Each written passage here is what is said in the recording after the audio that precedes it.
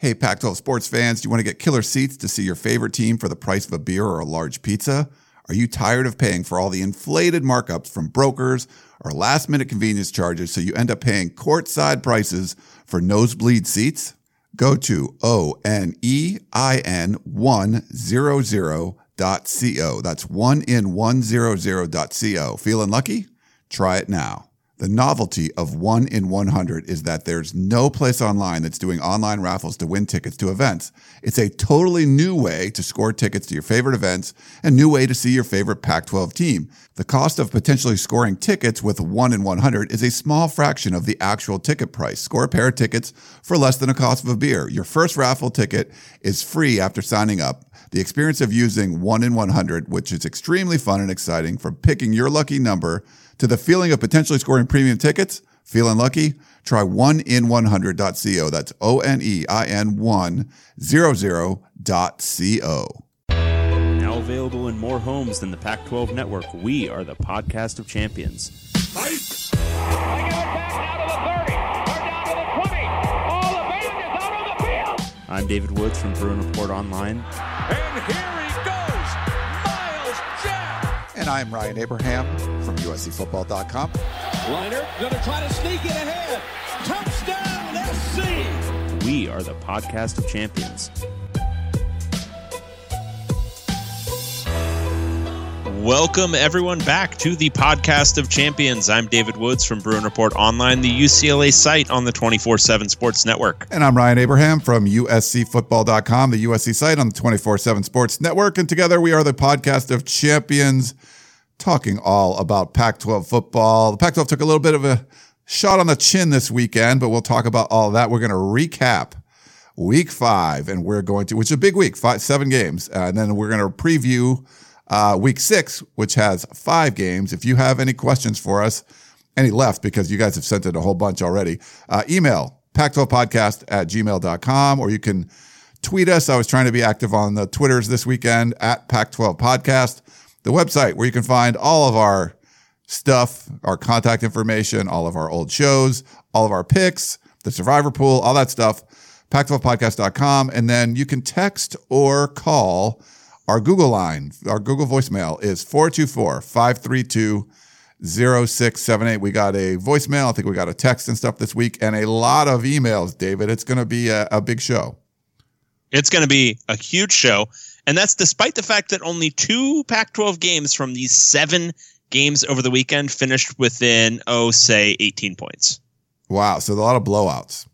A lot of blowouts. Yeah. Not the prettiest of Pac-12 weekends, but they were football games. And we like football here on the podcast of champions. Yes. So, if you're complaining about games, then just remember back to June when there was nothing to do. And, we were talking about soccer or whatever we were here. But yeah, these are packed shows. We did almost 2 hours last week. It's kind of a weird week because you had BYU and Notre Dame. You had a couple out of conference games, but there's, there'll be 4, 5, 6 games, I think, going forward. So it should be a little bit more compact.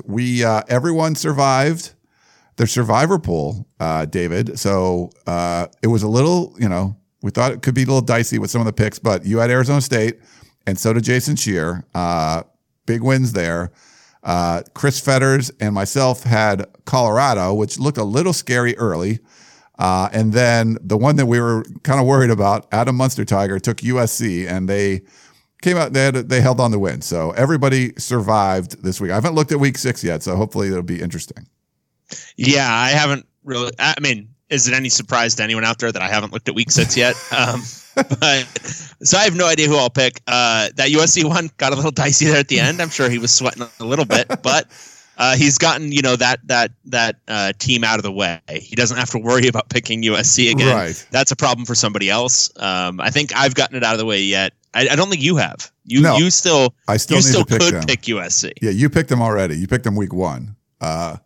So I'm going to have to pick them at some point. But yeah, well, as long as I keep surviving. But yeah, that's good. We had that first week carnage, and everyone keeps going. And speaking of carnage, it wasn't the best week for our picks against the spread.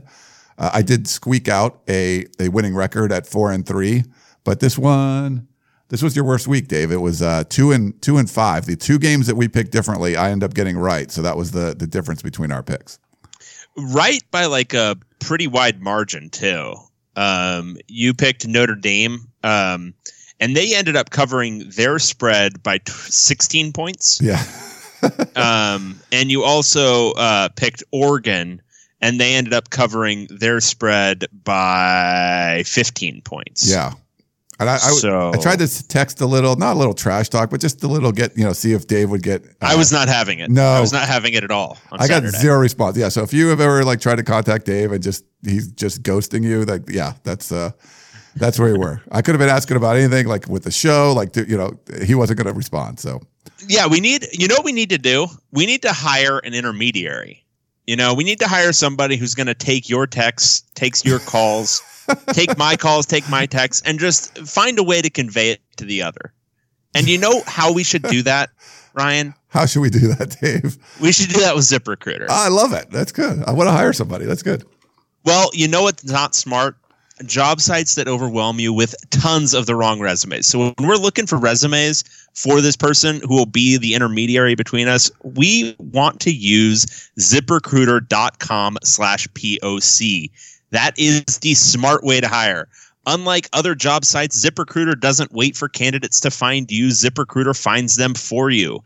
Its powerful matching technology scans thousands of resumes, identifies people with the right skills, education, and experience for your job, and actively invites them to apply. So you get qualified candidates fast. No more sorting through the wrong resumes. No more waiting for the right candidates to apply. It's no wonder that ZipRecruiter is rated #1 by employers in the U.S. This rating comes from hiring sites on Trustpilot with over 1,000 reviews. And right now, our listeners can try ZipRecruiter for free at this exclusive address, ZipRecruiter.com/POC. That's ZipRecruiter.com/POC. ZipRecruiter.com/POC. ZipRecruiter, the smartest way to hire. Very cool. Nice read, Dave. Yeah, being in this business where I'm, I don't get that opportunity anymore. Like when I was an engineer, I got to do interviews and things like that. And I wasn't my own company, so I wasn't, going out recruiting that way. But we would try to recruit to we would get bonuses. Like back when I worked for Silicon Valley companies. Those were the days, Dave. Now none of that stuff. Benefits, all that stuff, man. Why did I leave that life? I don't know. I don't know. So we could talk Pac-12 football. That's why I left it, Yeah. And we can, and so we can tell all of our good friends out there about ZipRecruiter. Yes. Would you be doing that at your job? No. See, that's very true. We get to support the brands here at the podcast. I do like doing that. Yeah. It's a whole new era for us. This is good. Well, thank you to ZipRecruiter, and thanks to everyone that wrote in all your questions. We're going to try to get to those to the end. But right now, David, we have to do our Pac-12 Roundup. All right. Mm-hmm. So we're going to count that. We have the new, I don't know if you've seen, David, the new power rankings, which again, I don't agree with. The bottom, I have exactly the same. The top is a little bit different, but we'll kind of share where we feel like some of these teams should be. But we'll go backwards from 12 to 1, and we'll talk about each game as they went. So the first game we're going to talk about is our number 12 team, Oregon State Beavers. And they were taking on number 7 team, Arizona State Sun Devils. Okay, I'm pretty much with you on number 7, ASU. I would still have UCLA number 12. We'll get to them in a second. Okay. But whatever. Oregon State's fine here. So this game was, I think, a little bit deceptive on the final margin. I thought Oregon State probably played a little bit better than whatever this was, a 28-point win for Arizona State, 52-24. There was a late bomb from ASU, which was, I think it was effectively Herm just he did that to us. Yes. The point of that was to stick it in our eye because we both picked Oregon State in this game. And we also spent the entire offseason talking about what a clown show disaster Arizona State was going to be. So I think this was a pointed, FU from Herm to us. Eno Benjamin. He's a man. So, the stat line is okay. You're like, oh wow, Oregon State just did not attempt to tackle him. 30 carries for 312 yards and 3 touchdowns. But the thing is, they did. He had it must have been 150 yards after contact. Yeah. He was breaking through tackles, showing off an incredible burst in the open field, basically looking like a super version of what we were expecting to start the season. We said it last week, ASU kind of developed a run game at Washington. They solidified that run game in this one. I didn't think Manny Wilkins was all that sharp at all, but it didn't matter. They scored 52 points, largely on the strength of this rushing attack. And it wasn't as if Oregon State was bad offensively. Jamar Jefferson was good himself.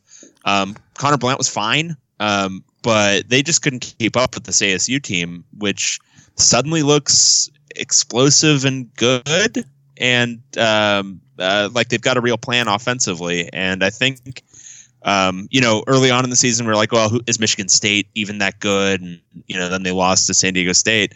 But I think right now, looking at the makeup of the Pac-12 South, you have to consider Arizona State not just a serious contender, but maybe one of, two favorites in the South right now. Yeah, I would agree. This was the 7 p.m. game. It was like the fourth game of the day.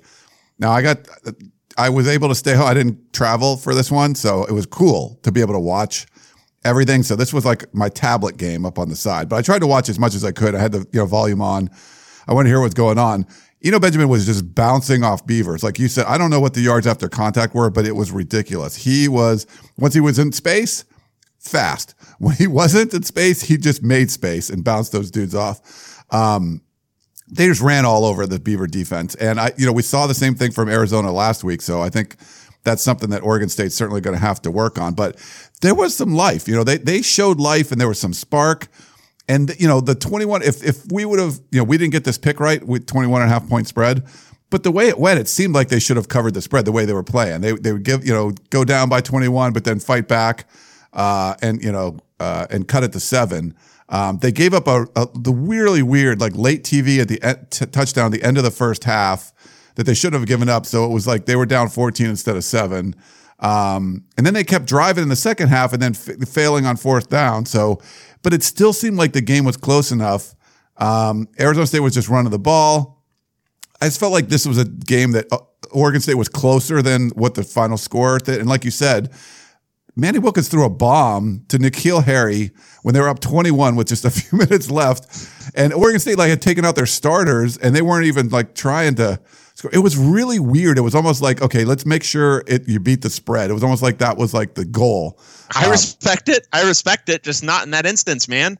Yeah, I was like, are you seriously not covering this one? So I felt this was very similar to what happened at Ohio State, where it was close enough they should have covered, and then they didn't. Our buddy Chris Cartman, who's the one that told us about, Benjamin saying that the running game was going to be better, which seemed like kind of strange, but it is better. He had a few stats that I think he tweeted out. He said ASU had 1 penalty for 5 yards. Manny Wilkins wasn't sacked. Arizona State was 7 for 12 on third downs. They had 0 turnovers.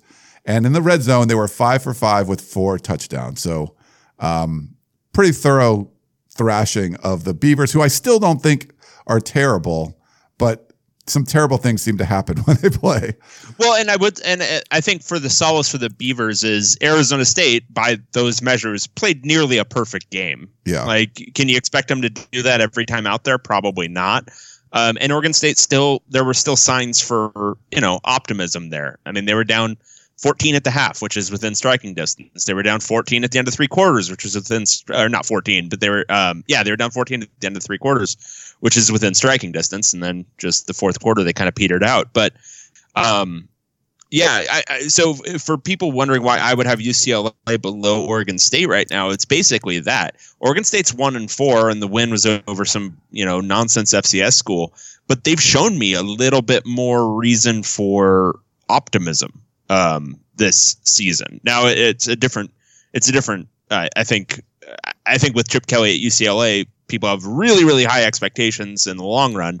And with Jonathan Smith, it's probably a little bit different, but still, I mean, you look at that Oregon State team, and I think Oregon State fans can say, well, we really do have a plan offensively. We've got some nice pieces. It's just a matter of kind of fixing this defense, but there's reason to think we'll be, competent next year and then potentially decent again in 2 years.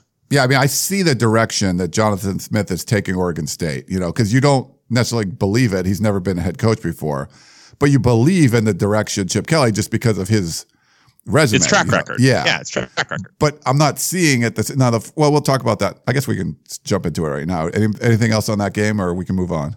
No, I think we said it. Arizona State, I think, is a real contender. I think that's obvious now. Yeah. Okay, so our number 11 team, UCLA Bruins. This was the Friday night game. We have them all the way up at number 4. Colorado Buffaloes. I'm fine with that because they're undefeated. I don't know if they've passed my eye test for number 4, but undefeated's fine. Colorado beat up on UCLA 38-16.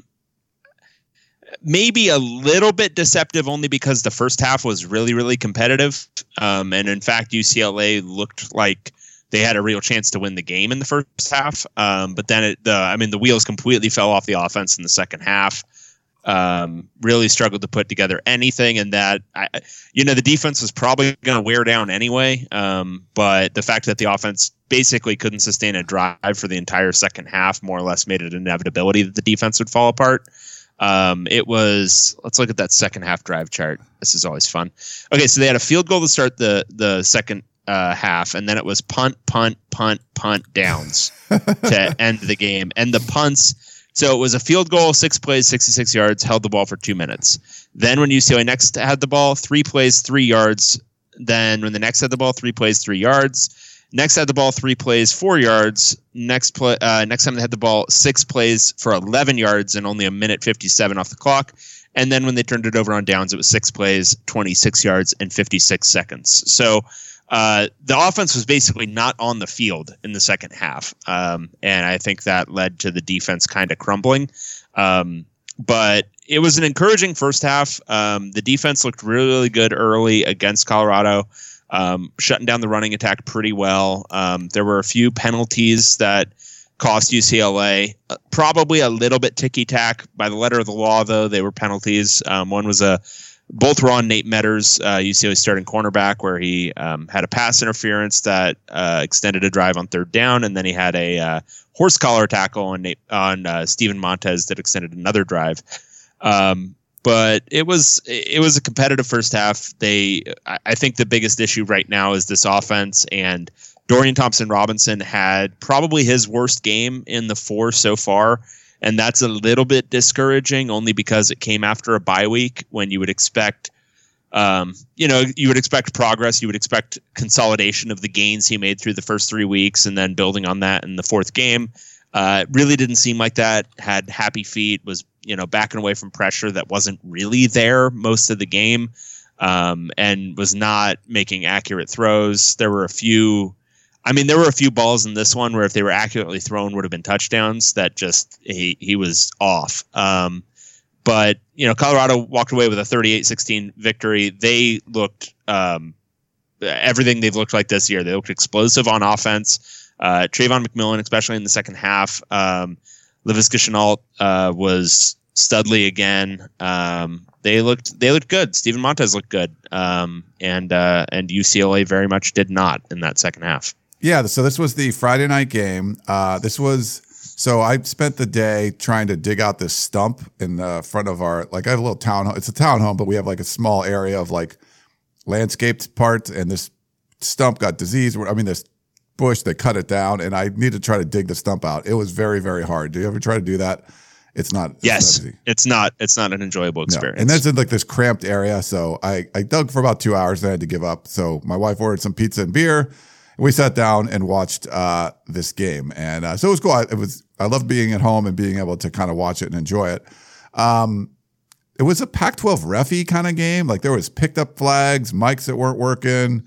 It was a pretty typical referee game. We saw some really bad calls in other games too, but I think this one started. This was the most incompetent. The most incompetent. It wasn't that they were making horrendous calls. It just looked like they didn't have even a base level of competence. Yeah. It was oh, wait, no, that's not in the rule book. Okay, pull it up. It was just dopey stuff. And so both teams are coming off a bye, and it looked at the beginning, UCLA looked better. I thought they were as good as I've seen them in the first half. There was good special teams plays, which that's been a problem.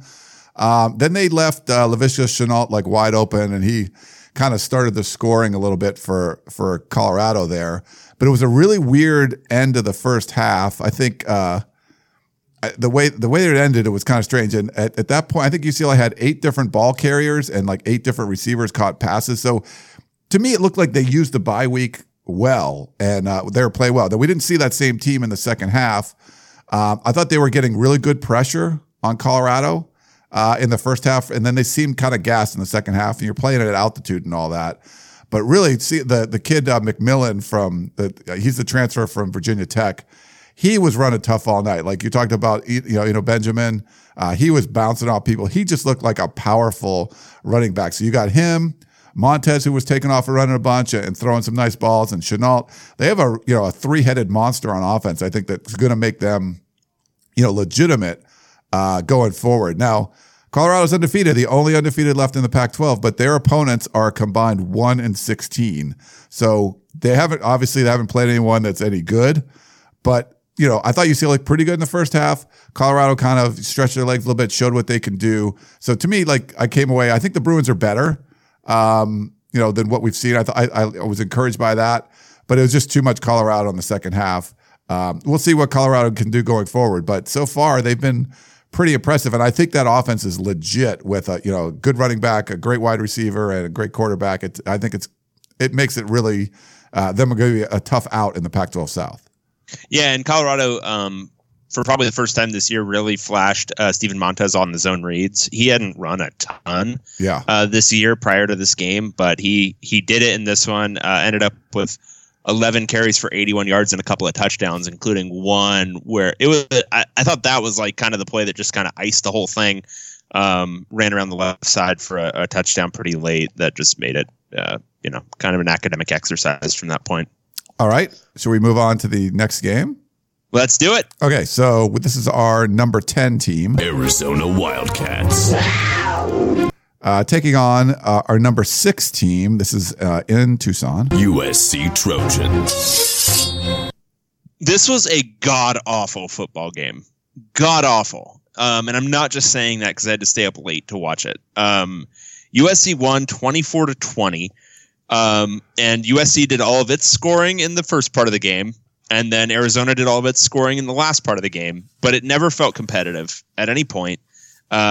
Penalties were atrocious in this one. How many did USC finish with? 18? 18 for 169 yards. And there were others that were declined, or maybe 2 on the one play that they didn't enforce both of them. One play they did enforce 2 penalties. That was pretty special too. But yeah, 18 for 169 yards. Well, and Arizona had 8. And, combined, there were definitely some where it was like, Pac-12 refs. But for the most part, it was just sloppy play. And I mean, USC I thought was pretty clearly the better team. And if they hadn't kept shooting themselves in the foot with penalties and turnovers, including, walk me through the play where JT Daniels starts waving his arms like he's a bird flying away. And Toa Lobendon just perfect strike. Honestly, so much force. He could try out for quarterback for the Huskies. Snaps the ball directly into JT Daniels' breastbone without him getting his hands up. What happened there? So we actually asked Clay Helton on the conference call last night. So if you remember, that was a fumbled snap. When the play was going on, I think it was Tyler Vaughn. They had 2 people in motion, basically. Then Tyler Vaughn's kind of looks to the sidelines. He's holding his hand up like, hey, we got to stop. Apparently, Clay Helton he said he was trying to call for a timeout. And I forget who, one of the running backs, I think, was in motion as well. So basically, the play was an abortion. It was bad. And then somehow, what Clay Helton said is that Toa Lobendon heard a verbal signal to snap the ball, and obviously that there were people trying to call timeout. That was all screwed up. So it was a beautiful snap. It was a beautiful snap. That's what Clay Helton said. He said it wasn't a snap problem. It was a perfect snap because he had some other low snaps too, and he's been snapping poorly for the last 2 games. And Helton was asked, "Hey, you're going to replace him?" He's like, "No, he's our center." He's a captain and all that kind of stuff, but I don't look at it as a perfect snap if you snap the ball and the quarterback's not ready. Just because it's in the right spot, it was a good snap. But yeah, that was just one of the kind of Ringling Brothers plays that were going on in that game. Yeah. So this, all right. So on the USC end, I thought they ran the ball really, really well. I thought JT Daniels was fine. He had another one of his requisite. This could have been easily picked off deep bombs down the middle of the field. But for the most part, I thought he was fine. He had the 2 fumbles. One again on that weird snap where we're not going to blame him, but then he had another one late. But overall, fine. On Arizona's end, Khalil Tate is hurt, right? So I guess that's the explanation. He wasn't really running before he was hurt either. But as a pocket passer, he's not great. Like it's kind of tough to watch. I mean, he's missing a lot of throws that are there. It wasn't as if his receivers were like blanket covered in this one. There were opportunities to get that ball in there, and he just does not look accurate. And that's just not great. He was a little bit better late when they were making the comeback, but early on in this game, he just was not effective at the quarterback position, and USC did a much better job shutting down the run, which is why this was such a non-competitive first half. And then for USC, I think the lack of production, it's mostly those mistakes and penalties. I mean, they had, so that botched snap fumble was on the Arizona 13-yard line. Does that sound right? Yeah, I think so. It was like I think it was red zone. Yeah. Yeah. And I mean, you have that happen. That's probably another, at the very least field goal or touchdown at the end of the first half. It would have been 24 or 20-0 at the half, most likely. Then you open up. I mean, it would have looked better and different, I think, if a couple of those mistakes don't happen. But I don't know. I think obviously penalties are part of the game, but I thought this was actually maybe a slightly encouraging performance for USC, even with considering all of those penalties and everything. But maybe that's a misread. No, I think you're right. They ran the ball really well. Cedric Ware, who may or may not have been punished because he said that they don't practice very hard or something, and he didn't play against Washington State, but like a couple of plays. Now they said he had a knee injury and stuff, but he had a huge game. I've always said people like get on me. I'm like, I think he's going to be a really good back. He's a senior, so he hasn't done much, but I just like his all around game, and he ran the ball for 160 something yards or whatever. So he was good. I think the running game was good. JT Daniels, I agree, was fine. They do some weird stuff. They get in their own way. They put in Devin Williams, who's a freshman receiver, hasn't caught a ball yet, in on the second series, and he gets a false start. It just seems like they're doing things just to be cute, and I'm not sure why. But those penalties and stuff were consistent throughout the game. Then the turnovers were happening in the second half. And it looked like Arizona almost didn't want to be there. There wasn't a lot of people in the stands for a big game in the Pac-12 South. And I was touting Arizona as they looked really good against the Oregon State team that we don't think is terrible. They ran the ball really well. On the road, they looked hapless in the first half. Bad body language. It did not look right. No. And Khalil Tate just did not look right. I mean, he looked like he was on one leg, and it just, something was weird, so USC builds a 24-0 lead, and then, and it was almost like they couldn't get out of their own way. And Arizona was kind of ready to leave the stadium. They're like, oh, we scored. Okay. And, hey, maybe we could win this, it was one of those things where you just had given up, and you're just kind of just wait for the clock to run out. And they're like, oh, they're letting us hang around. And, it was really, really strange. Basically what, Khalil Tate could do was throw the football sometimes, and it wasn't great all the time, but he threw a couple nice balls, a couple good touchdowns in there.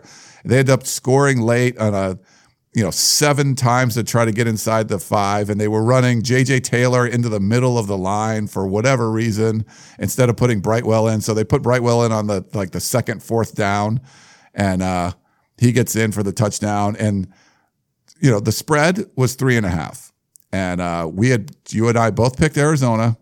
Didn't look good when it's 24-0, but then Arizona comes back, and you're like, okay, this is the reason USC hasn't covered a spread all year.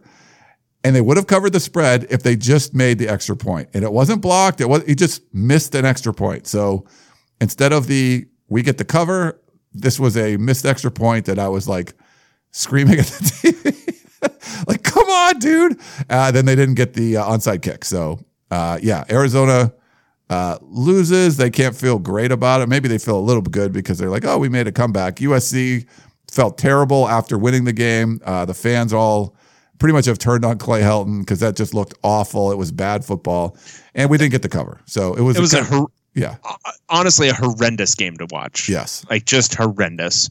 Nobody should have played this football game. They should have just walked into the stadium, seen what was up after like a quarter, and just been like, okay, USC won 7-0. We're out. We're done. It's so strange, like what? Sometimes it's just like that, though. Sometimes it's like a 7:30 game, and it's just like, no, nobody's up for this right now. Let's just call it a day.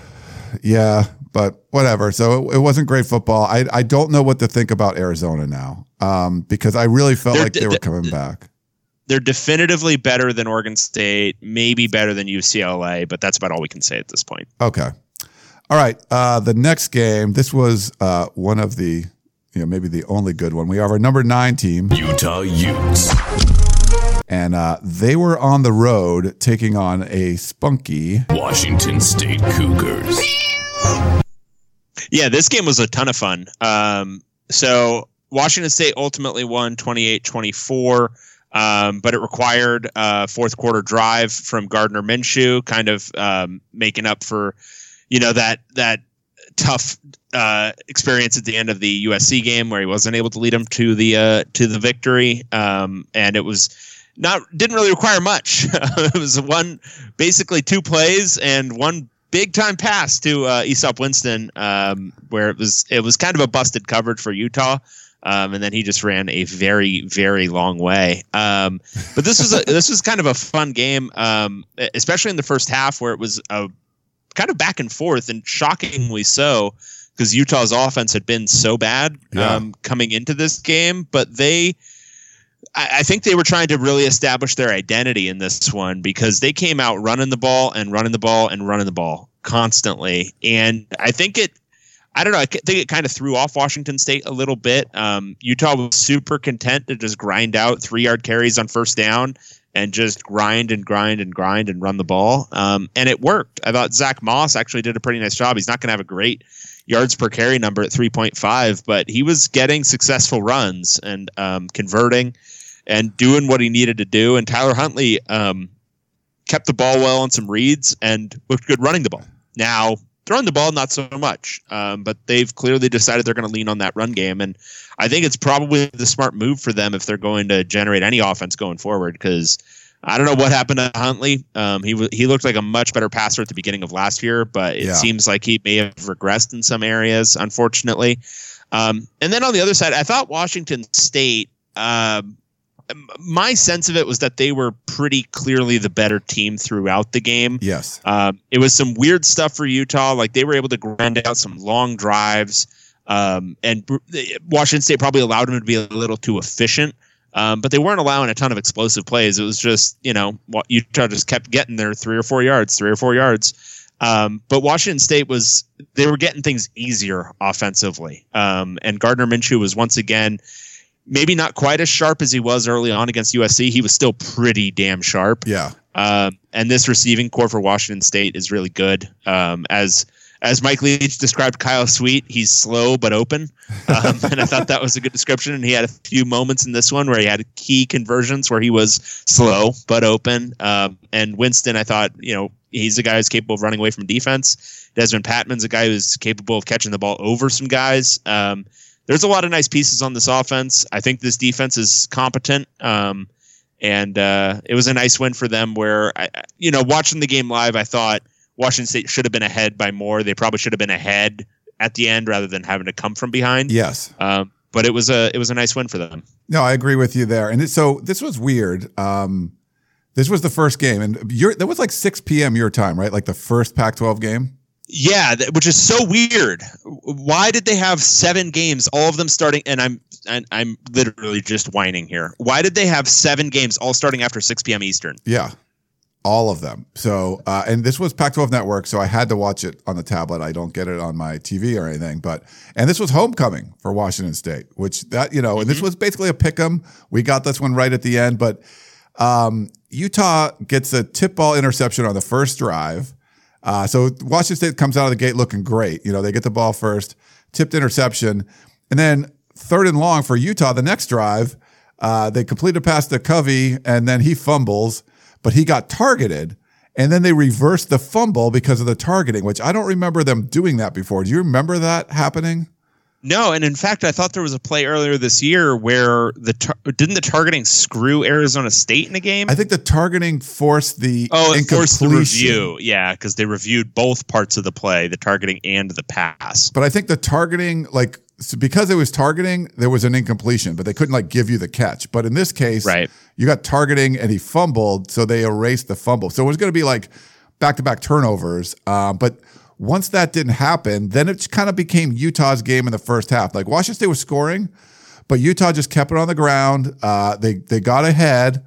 They had a long Tyler Huntley run in that one, and they just kind of kept ahead of the chains and ahead of the scoreboard. It was the best offense I've seen from Utah this year. So they were up 14-7, and they had run 16 times and only passed twice in the first quarter. So they were just running the football. And by the middle of the second quarter, Utah had 23 runs and Washington State had 23 passes. So it was kind of funny. And the game was tied, so it was just completely different. And, you said Minshew, I thought, looked almost as good as he did against USC, but there was a lot more drops in this one, the tip ball interception, that whatever. But he had a lot of his receivers that were making those catches against USC. They weren't really doing them against Utah. Now, Utah came in, I think, with the best pass defense in the country, but there was a lot of drops there and stuff. So Washington State also had a field goal block for the second week in a row. So that's not good. So they just kind of were behind a little bit. And then the second half, the scoring just kind of slowed up. It just kind of dried up. You weren't seeing that much. Utah kept winning the field position game. So they would get a couple first downs and then punt, and Washington State was getting the ball at their 10, and they never could really get out of there. And they were getting to Gardner Minshew a lot. The pressure I thought Utah was bringing was great. But if you remember, Covey had a punt return for a touchdown, and that was negated because of a block in the back. So that hurt them. But 3 times in a row, they were backed up inside the 10. And then they were just kind of wait. And then they hit that 89-yard touchdown pass. I think Winston was the receiver. He just made the Utah defensive back look silly, ran him around in circles. And then Utah was driving at the end, trying to convert 4th down twice. It was they got a first down on 4th down to go ahead and try to win the game. Twice their first downs were wiped out with penalties. So good Pac-12 refs there. And then one quick thing. I'm sorry, I took a lot of notes on this one. If Yogi Roth, our buddy, is gonna cover Washington State, we have to do a drinking game. Anytime he says graduate level or graduate transfer, you have to take a drink, because he was saying that graduate transfer is playing at a graduate level the whole game. Why do you want people dying? Sorry, that was a long rant, but I thought it was a really interesting game, and I had a lot of notes on it, so I just wanted to kind of share my thoughts. So Ryan brings up a really good point. If you want to watch a sequence of events that's like the epitome of Pac-12 football, watch the final drive for Washington State when they're trying desperately and succeeding twice in converting for Utah. Succeeding twice converting a 4th down, and both times negated by penalties. And then they end up in a 4th and 20 situation.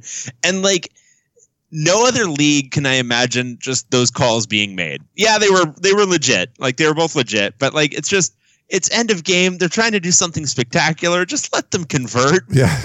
Come on.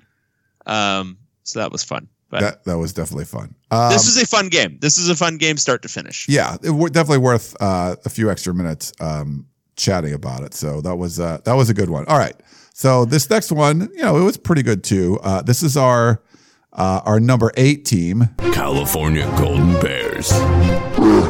And they were hosting our number 3 team, Oregon Ducks. Yeah, so this one was interesting. So Oregon won 42-24, and I think Oregon looks great. They look dominant. They look like a team you can't make mistakes against. And that's kind of what this was. Cal was probably more competitive than this final score indicates, but they were just undone by just mistakes and just kind of goofy stuff that happened. They played a really, really nice kind of ball control style of play on the first drive, ended with a field goal. converting that into a touchdown probably would have been ideal. They drove, I think it was like a full 72 yards, got it down to the Oregon 8, and then had to kick a 25-yarder. And then on the next drive, they tried to go deep with Garbers at the beginning. And if you want like the quintessential arm punt, that one was it. He kind of, if you were watching the game, he kind of rears back and throws it like kind of a moonshot. And it was just a really, really catchable ball for the Oregon DB. And it was just kind of that sort of stuff where they would get in a nice position and then there would just be a turnover or just something bad would happen. They gave up a fumble touchdown in this one that brought it from 21-10 Oregon just before half to 28-10. And that just changed the whole complexion of things. Because at 21-10, you can say, okay, we have a good defensive second half, make some things happen offensively. We can make this a game. But down 18, I just don't think that's reasonable. The QB rotation for Cal, I'm really starting to question it a little bit. I don't think anybody is a good passer. Ross Bowers might be the best passer, and he didn't play in this one. No. Garbers and McElwain, I mean, it's 6 of one, half a dozen of the other as far as passing the ball. McElwain had a couple of bad picks. Garbers had a couple of bad ones. But McElwain is a much better athlete and a much better runner, much more explosive and instinctual runner. I'd probably just ride him at this point and go with something like sort of what Arizona was doing last year with Tate. He's not Tate by any means, but I would probably do something like that and just lean on the rushing attack because there's not a whole lot going on in this pass attack. But that's Cal. I think they're a good, competent team. I think they've shown that this year. I don't think an 18-point loss is super indicative of how good they are right now. I think they're a better team than this looked. Oregon, on the other hand, looks like a monster. Justin Herbert was freaky accurate in this one. Their running game was really, really good. Just doing everything it needed to do and was explosive, which they haven't been explosive a ton, but they were explosive in this one. But they were perfectly good offensively. Defensively, a little shaky. Really struggled with those QB runs. So I think there's some teaching points there, but this Oregon offense is good. We had concerns at the end of last year when they had that struggle fest in the bowl game. Well, has Cristobal been a play caller before? How's he going to do designing his own offense? And I think the combination of him and I think who's their offensive coordinator, Marcus Arroyo. I think they've done a really nice job. And this offense looks legitimately pretty close to elite. So, that was an interesting game. Yeah, I don't think the final score necessarily demonstrates how interesting it was. Yeah, Marcus Arroyo, I think is their offensive. Arroyo, yeah. Cal ended up having 5 turnovers, so that's no bueno, right? And but both Laird and McElwain went over 100 yards rushing. So yeah, you feel like if one guy's going to run the ball better, then maybe just go with him. It was a really strange. So McElwain's the South Carolina transfer. And, if you want to throw the ball more, you probably have to go with Bowers because I haven't seen either of those guys look as good as he did throwing the ball.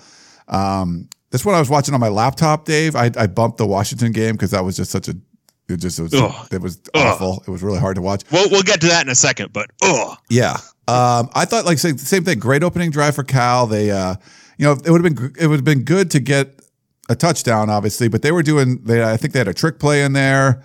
They ran McElwain, but then Justin Herbert comes back and he had a better answer. His drive looked awesome, and they go up 7-3, and that was the first time Cal had actually trailed all season. They said there was I wrote this down because I think someone gave me a note on a brutal targeting penalty on 3rd and long that helped give Cal the lead after that. So Cal was keeping it close.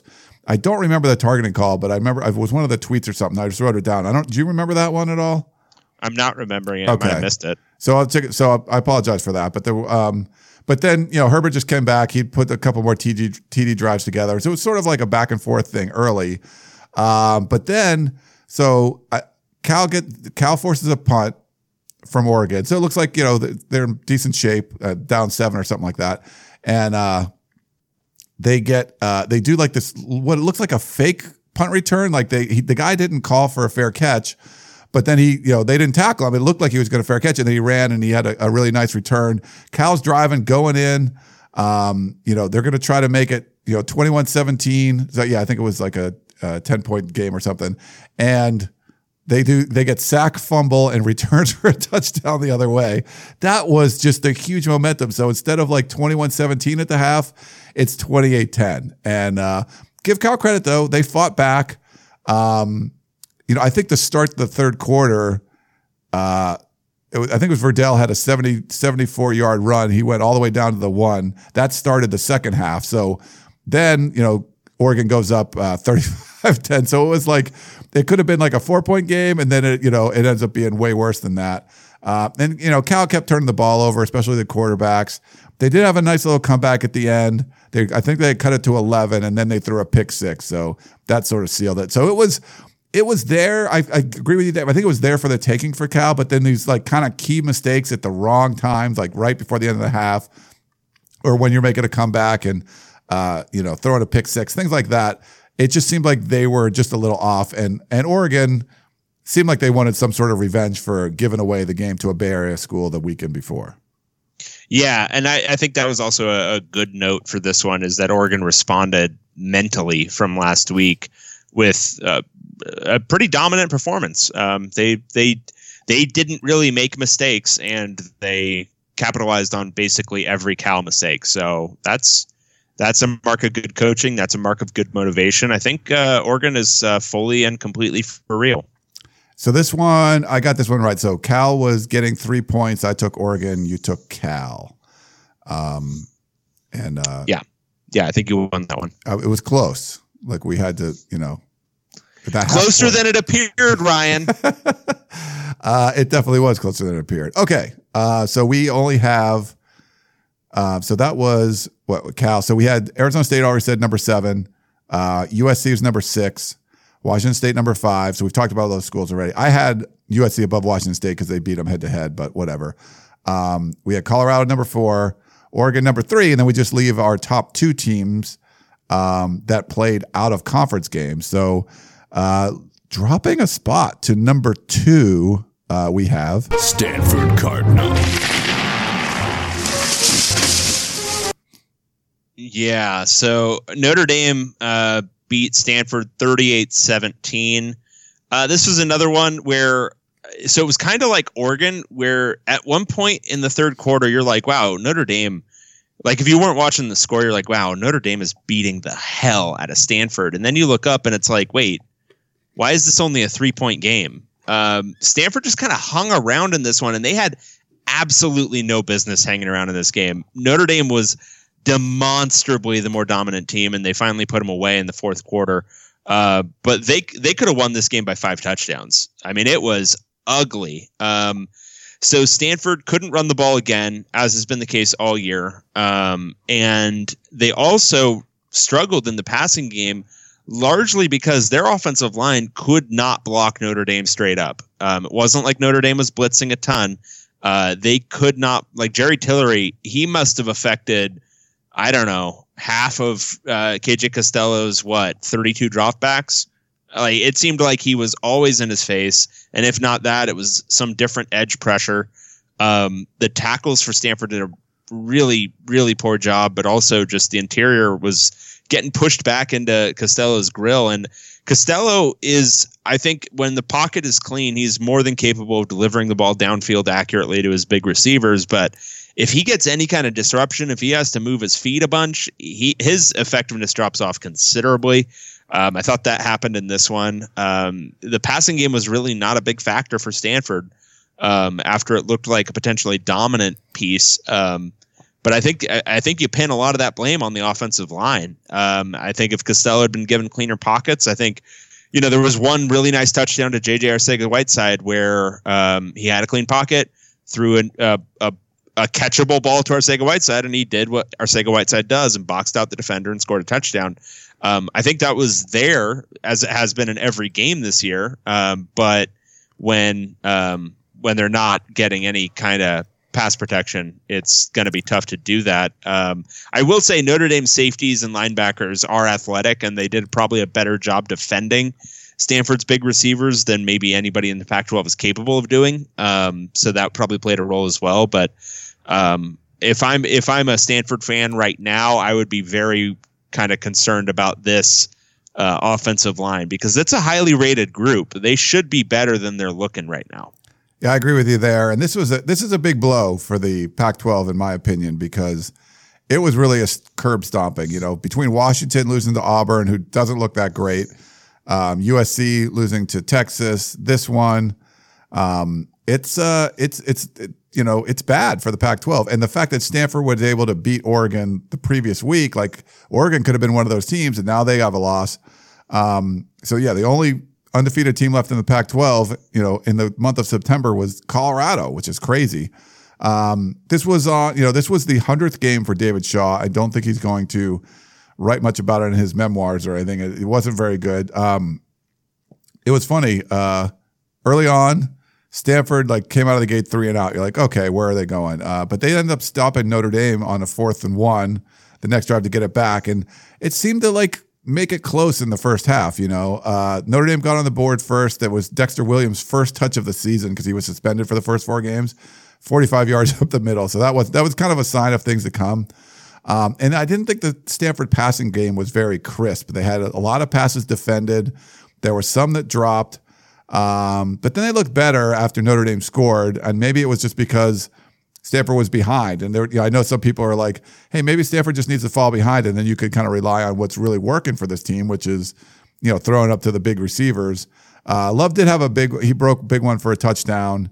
But then I think he got hurt in the fourth quarter and left the game, but he wasn't super effective, I thought. And Notre Dame seemed to out Stanford in some of the way they were throwing to the receivers. It just seemed to be better on that side. And, they made the quarterback switch and stuff, but at the end of the day, it was close for a while. And then, Notre Dame pulls away, but same thing, like you said, Dave, I felt the same way. Notre Dame had 550 yards and Stanford had 229.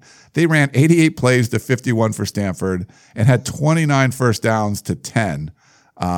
They converted, helping that 9 of 17 on third down. Stanford was only 3 of 13, and Notre Dame ended up having 9 tackles for loss. So to me, it seemed like they dominated the game, but it was still close for a long time. And then, Notre Dame finally pulled away, but this one didn't seem close at all throughout, just the way Notre Dame was playing.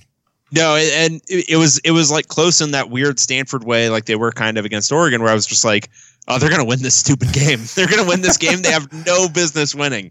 But ultimately they weren't able to. But yeah, into the fourth quarter, it was if Stanford just puts together one drive where they can get a little bit of protection, they could 100% do this. But it just didn't happen. I think their defense is fine. I don't think it's great. I think Notre Dame's really good. I think that's a big part of this. Notre Dame looks like an elite team, and that's a disgusting thing for me to say, but they look really, really good. And I don't know if this is super indicative of major problems Stanford's going to have with Pac-12 teams, because I don't think anyone in the Pac-12 is as good as Notre Dame looks this year.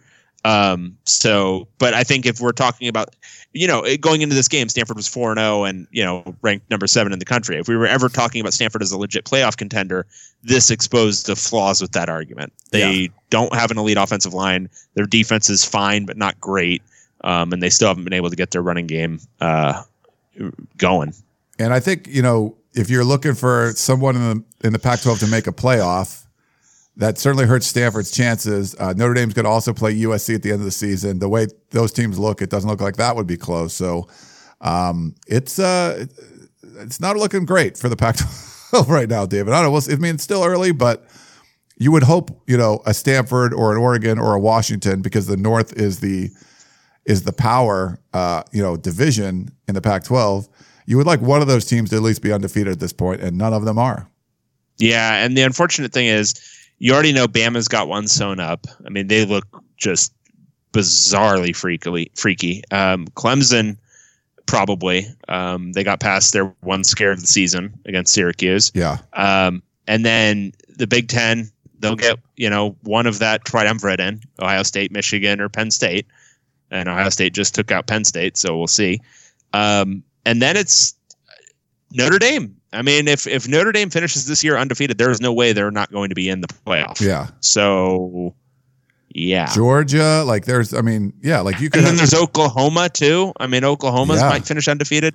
It's going to be very hard. Outside of Colorado, almost you have to go undefeated. So it's almost like you have to Colorado win. Like, I don't know if a one-loss Stanford, I don't think it's getting in because there's Notre Dame's going to be there. A one-loss Oregon, I don't know. I don't think it can happen this year unless some weird stuff happens. Yeah, it's going to be interesting.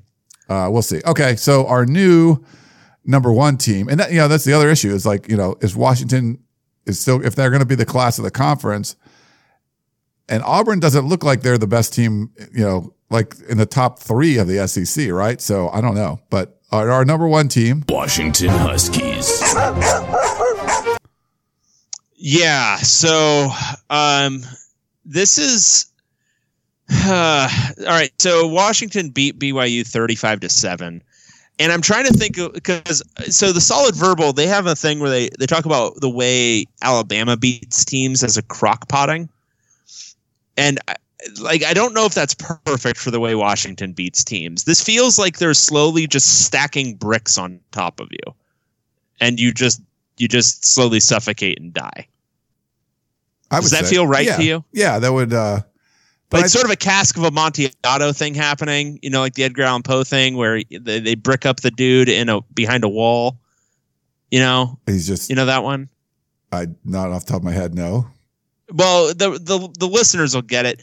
That's what it feels like when Washington beats a team because they're not like, dominant offensively, but they just squeeze the life out of you. They just suffocate you. BYU was shut out for most of this game. They got nothing going on the ground. Tanner Mangum was like accurate throwing a bunch of dump offs, but I mean, he could find nothing deep. There were basically no big plays in this game for BYU. It was really, really bad. And then Washington was just super efficient, basically making no mistakes offensively except for one kind of weird intentional grounding early in the game. But Jake Browning was 23 of 25. And I think BYU is kind of the best type of good defense for him to go against because they're big and slow. So he doesn't have to deal with a lot of that speed on the edge that kind of give his arm some fits when he's trying to hit it out to the sideline. But he was really, really good and accurate in this one. And they ran the ball really well. But I think the story is, as it has been throughout most of the Peterson era, this defense is really, really good. They're able to shut down all different kinds of offenses, but this kind of ground and pound BYU attack, I think they're well suited to stop, and they crushed the absolute life out of BYU. Yeah, I have nothing more to say about this. Yeah, we've seen BYU before. This is by far the worst they played. We thought that they would be a similar game to what Arizona State did the weekend before, but it was not. It was I think Washington was just doing the same thing to Arizona State, but Arizona State had some life. They were kicking a little bit while you're getting covered at bricks. Like the first brick that hit BYU, they were dead. They just didn't do anything else. Now, I don't think as far as the referee stuff goes, it seemed like there was a lot of calls that went against BYU. I'm not saying home cooking stuff, but there was a lot of incompetence, but it just seemed to be incompetence that didn't help the visiting team. I don't know. Did you notice that as well? Yeah, I mean, a little bit. It didn't stand out as much to me because every game this entire weekend was refereed incompetently. Yeah. So it was just okay, more nonsense. But it didn't feel like it was, I don't know, maybe a little bit against BYU, but that might just be because BYU is one of the most dirty teams in the country. Maybe that was true. Yeah. They had a chance in the second quarter. They had a decent drive, shanked a field goal. So I think it was down 14 going into the half. They had some time, and then they fumble, and then they let Jake Browning run it in for a touchdown. So that same sort of thing right before the half. Instead of them trying to score, they they fumble the ball, and Washington pounces on it, and Jake Browning ran it in himself. So it was 21-0 at the half, where it didn't seem like it should have been that bad, but it was. Just the way, Washington wasn't trying to, put up a whole bunch of points, but BYU just had no resistance. So, the first half, BYU had 7 penalties for 50 yards. And so that seemed to hurt, and it always seemed to be inopportune times. And Browning, like you said, he was 14 of 15 for 176 yards in the first half. So he missed one pass, which was crazy. After a while, I just turned this off. It was 26 first downs for Washington, 7 for BYU. Washington was 9 of 12 on third downs. They had 8 tackles for loss. It just was the crock potting or whatever you want to say. It was, it wasn't good. And BYU by far did not, I've only seen it a few times this year, but this was the worst I've seen them play. So good for Washington. I think they just pounded them. I thought it would be similar to what the Arizona State game was the week before, and it was nowhere close to that. No. And we both got this one wrong because it was like a 10-point spread or something. And No. It was like 17 or 18. Was it? Did we? Yeah. What do we put down?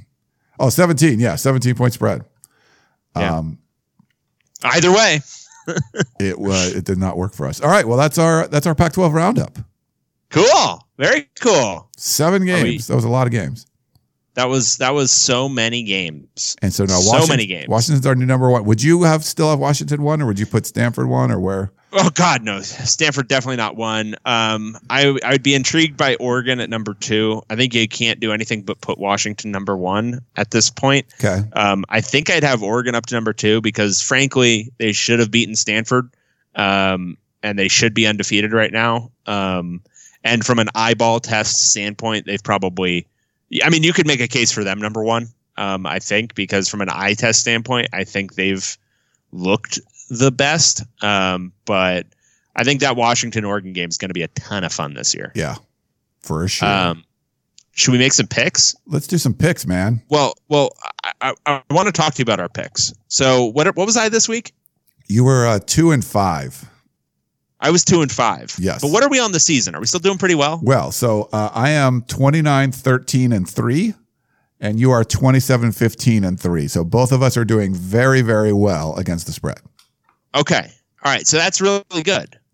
So everybody out there, I'm not going to recommend you guys gamble. I mean, but if you are a gambler, you should go to betdsi.com because betdsi.com has been paying winners for 20 years.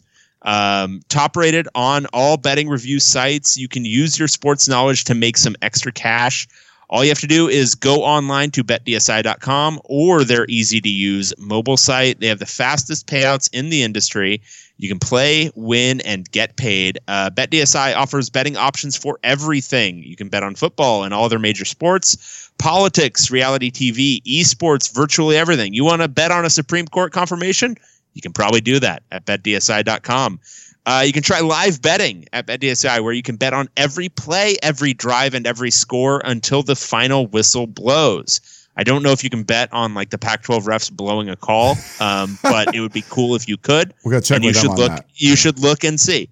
But if you want to use betdsi.com, use promo code CHAMP18. That's CHAMP18. First time deposits get 100% bonus match on your money up to $500. Once again, go to betdsi.com and use promo code CHAMP18 and get this limited time 100% bonus up to $500.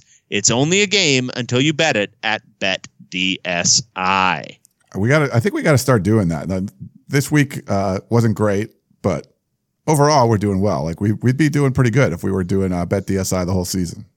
Yeah, I did it after a certain point last year. I did it, and I think I netted like I was not betting much. I was betting like I don't know $5-10 a game, but I netted something like I don't know. I started like halfway through the year, and I netted something like $40 by the end of the year. So, not bad. Yeah, not bad. All right, so should we do our picks now? Let's do them. Okay, so these are all no data games, right? Yeah, all Saturday games. So, so this will be good. All right, so the first game we have Arizona State Sun Devils on the road to take on Colorado Buffaloes. And it's exclusively conference games. So that's cool. No non-conference interlopers this weekend. All right, so at 1 p.m. on the Pac-12 Network, we got ASU at Colorado.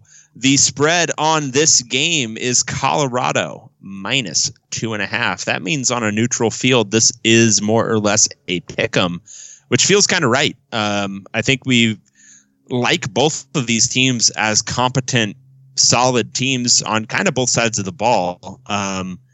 And, Arizona State has its newly discovered running game and a big time receiver, and Colorado has a newly discovered explosive running game and a big time receiver. They're I think Colorado maybe has a slight edge defensively, maybe a slightly better defensive team, but for the most part, these teams look kind of similar. Yeah.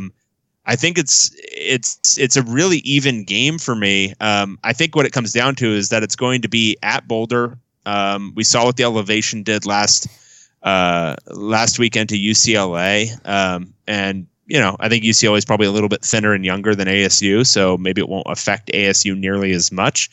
But I think I like Colorado getting 2.5 here, or not, given 2.5. I think I'll take Colorado minus the 2.5, and win this game at home. If it was at Tempe, I'd probably swing the other way. But I think they're pretty evenly matched teams. I think Colorado's going to be able to make some plays. I think Arizona State's going to be able to make some plays. I think it's going to be a back and forth offensive game. But I think I like Colorado to win ultimately. I'm going to agree with you there. I would have to think about this more if it was more than a field goal, but less than a field goal, I think I'm going to go with Colorado, and mostly because I think Steven Montez has outplayed Manny Wilkins so far this year, in my opinion. I don't know if you agree, but I think going in, you would pick Manny Wilkins over Steven Montez, but I think both running backs have been great, and Harry at one wide receiver and Chenault the other one, but I think Montez has just played a little better there at home, so I'm going to take Colorado when you only have to give 2.5. Yeah, I would say that. I'd say that's accurate, especially in the last two games. I think Manny Wilkins was shaky-ish against Washington, and then he really wasn't that sharp last weekend. Missed some throws to N'Keal Harry, just kind of sailing some balls the same way he was the previous week against Washington. So going into a road environment against a toughish defense, I think that might be the play on the field reason for picking Colorado. I think they're going to get a little bit better quarterback play. Okay, the next one, this should be a real close one. Washington Huskies against UCLA Bruins. This game's on in prime time. Why did they do this? This is at 4:30 on Big Fox. Number 10 Washington going to UCLA. Here's a line that's going to shock you. Washington is favored by 21. Huh. Why is this not 30 points? All right, so Washington's 4-1. They're number 10 in the country. UCLA is 0-4. The way you would talk yourself into UCLA is the way I've been kind of talking to myself about this team the last couple of weeks. I think UCLA is going to have its best games against teams that have elite defenses or very good defenses but shakier offenses. And while that's true of Washington, their offense is still probably at worst second or third best in the entire league. So it's not as if they're bad. They're just they've got a comparative advantage at defense. But UCLA, they have a little bit of speed defensively. In theory, their defensive backs are good, though they haven't looked good the last couple of weeks. You could see a situation where they make life a little bit difficult for Jake Browning. And the rush defense is better than it was last year when they gave up a ton on the ground to Washington. So you could talk yourself into UCLA holding down Washington a little bit from a defense versus Washington's offense perspective. The question is, how is UCLA going to score? Dorian Thompson-Robinson looked bad last weekend. He might oscillate back to, slightly below average, which is where he's been most of the year. But is that going to be good enough to score, I don't know, even 14 points against Washington? I don't know. I really don't know about that. The question is Washington going to score 35? And I think ultimately it'll get away from UCLA kind of the way it's gotten away from UCLA the last couple of weeks. It could be a really competitive first half. I could see UCLA being down a score at halftime, but I just don't think they're going to be able to sustain the drives offensively that they'll need to keep their defense from getting worn down. And I think ultimately Washington covers the spread and wins by, 24 points. Yeah, I would think this has to be a 4-score spread. 3 does not seem like enough to me. And first half, I think it could be competitive. I would have a first half spread of something much lower, but then, by the end of the game, I would think at least 24 you'd have to go. So 24, I think I would think about it, 24.5. But 21, yeah, I'm going to have to take Washington on this one. We'll see. I like the way UCLA played the first half, like I said, but I don't know. Even though it's at home, maybe they play longer They play better for a while. I mean, they got blown out by Fresno State at home. Yeah, and Washington, you don't trust them covering spreads. Like I don't think this is something Chris Peterson's going to try to do. He's not going to throw. If this is a 21-point game, he's not going to throw a bomb with 3 minutes left, like what we saw Herm do. But I just got to take Washington in this one. It just doesn't seem like enough points for me. If they're going to do BYU at 17, UCLA needs to be higher. Yeah.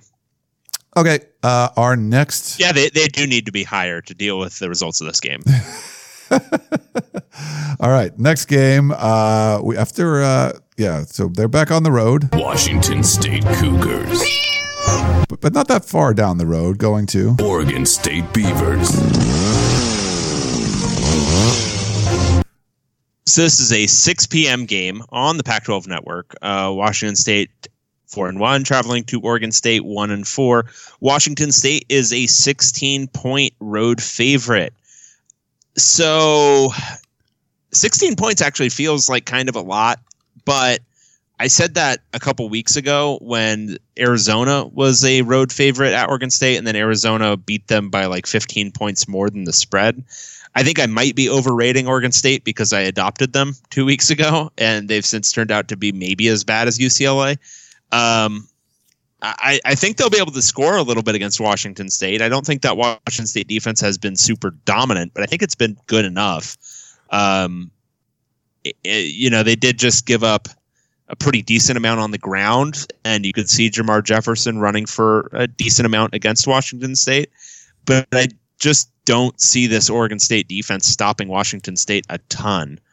I think Gardner Minshew is going to have another really good game, and I think they'll cover these 16 points. So give me the Cougs. Man, I'm going to agree with you. 16 just doesn't seem like enough, and I've taken Oregon State in a bunch of points, more points than this twice, and they haven't covered either one of them. It's 16 doesn't seem like a lot. Now, the last 2 weeks, Oregon State's been run all over, and Washington State's not going to run all over you, but man, they can throw it all over the field. And it doesn't seem like 16 is enough where, it's like if you're up by 10, Washington State's still probably going to be trying to score in the fourth quarter. They're not going to be shutting it down. So it doesn't seem like, it'll be, they won't cover the spread because you're not trying to score anymore. It seems like at this point, if you're not covering the spread in the fourth quarter, you're still going to be trying to score.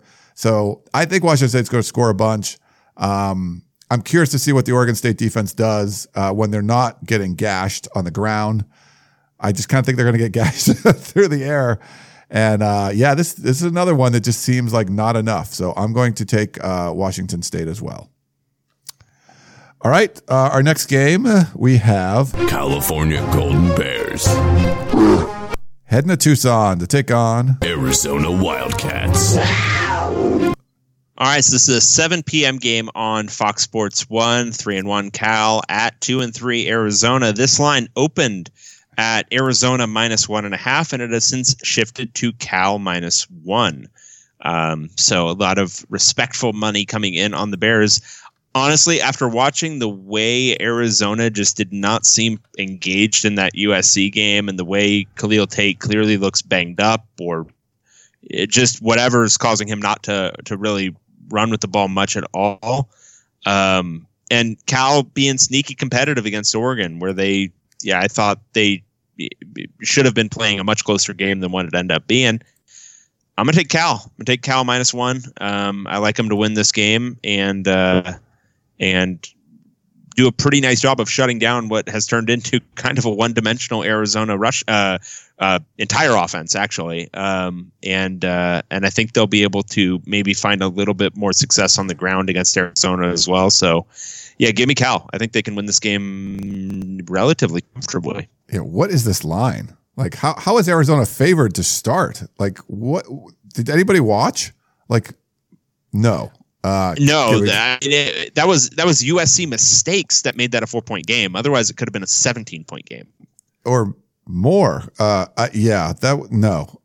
Give me Cal. I know they fought hard last week, and they could have been a lot closer than that. I'm going to just take the Bears. I mean, I think they win by 2 touchdowns or something. I mean, not that the offense is great, but the defense is really good, and it just did not look like a great Arizona offense, if they're not going to run all over you with JJ Taylor and stuff, I don't think you're going to run all over Cal. So I think Cal's going to do your best to make you one-dimensional, shut you down, and they'll score enough points to cover this easy. That's a weird one. All these lines are weird, Dave. Like, I want to pick against you, but like, They're weird lines. They're weird. They're weird lines. They're really clear. Like, and maybe we're getting them all wrong, but it just seems like there's no way that this should be going on. Okay. Our last game that we were picking, we got Utah Utes. pretty brutal stretch for these guys. They have going on the road to take on Stanford Cardinal. Yeah, really brutal. So this is a 7:30 game on ESPN. 2-2 Utah at 4-1 Stanford. Stanford is favored by 5 points. I think that's partly due to some questions about whether Bryce Love will be available for this one. He got kind of dinged up against Notre Dame. So I think Utah, I think it'll get back to teams having a little bit more difficulty defending against Stanford's big receivers in this one. And I think if Bryce Love is not healthy, that'll require David Shaw to lean a little bit more on the pass.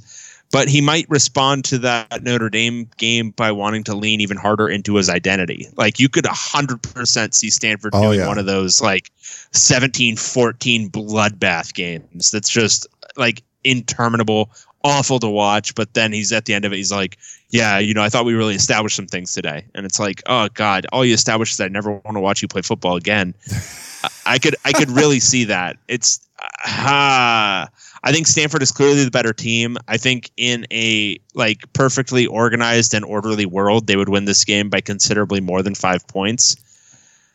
I'm going to take Stanford. 5 is weird for me. I could really, really, really easily see this being a 3-point game, but I think Stanford, without Bryce Love, if he's a little dinged up, they're going to lean a little bit more on the pass, and that might lead them to a 7 to 10 point win. But this is probably the one I feel the worst about. Yeah, I'm exactly with you here. I almost want to just pick Utah to go to just do something different, but I feel like Stanford's going to win by like a touchdown or so. The 5 does make it a little weird. Like, it would be easier if it was like 3 or something, but yeah, I'm going to go with Stanford on this one. So, Utah, what have we seen? We've seen them play Weber State. We've seen them have a close win over NIU. Then they lost to Washington at home, lost to Washington State on the road. So they play Washington State, and Stanford, and the last 2 on the road in a 4-week stretch, which is kind of crazy. Oh, and they still have Oregon to play from the north later on in the season. That is brutal for the Utes. And I just think it was a heartbreaking loss to Washington State. Like, their game plan was working on the road. I don't think it's going to be the same sort of game plan that's going to work against Stanford. You're going to try to do what Stanford does better than them, and I don't think you're going to be able to do that. And unless Tyler Huntley finds a way to just be more of a dynamic passer, I just don't see this Utah team doing what I thought they would do in the beginning of the season. So I think Stanford's going to bounce back and play better at home after that, kind of crappy performance in South Bend. And yeah, I like them by a touchdown at least in this one. Yeah, we'll see, but man, it's rough. Okay, should we do our confidence pool pick right now? Yeah, let's do that. So, okay, let me look at who. I have fully screwed myself. You have? So that whole thing where we were like planning ahead of time to like, plan out our picks, I didn't do that. And I didn't really give it a whole lot of thought. And I can't pick Washington State. Oh, you picked Washington. Or Washington.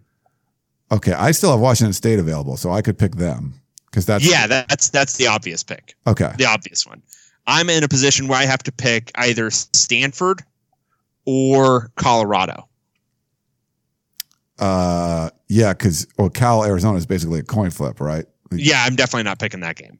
And you've already picked Cal anyway, so you'd have to pick Arizona. Right. Yay. I'm going to go Stanford. I'm not going to do it happily. I'm going to do it with a little bit of a catch in my throat, but I'm going to do Stanford. Okay, you're going to take Stanford. I will take Washington State, obviously. That's obviously. That's the biggest. We're going to spread be there. in a position at some point, you realize, where we're picking a team that we think is going to lose the football game. Yes. Like that's coming. So should I pick Utah just so I can root totally against you and get you out of the confidence pool? Like, would that That would be kind of fun. do you want me to do that? Yeah, do it. All right. I'm going to switch my pick to Utah. So that means one of us will be out by next week. No. I'm sorry. I mean, our pick against the spread. No, I'm not picking Utah. Oh, got it. Yeah, got it. Okay. Yeah. If that's the only game I get wrong next week, I'm going to be mad. But yeah, I'll switch my pick to Utah.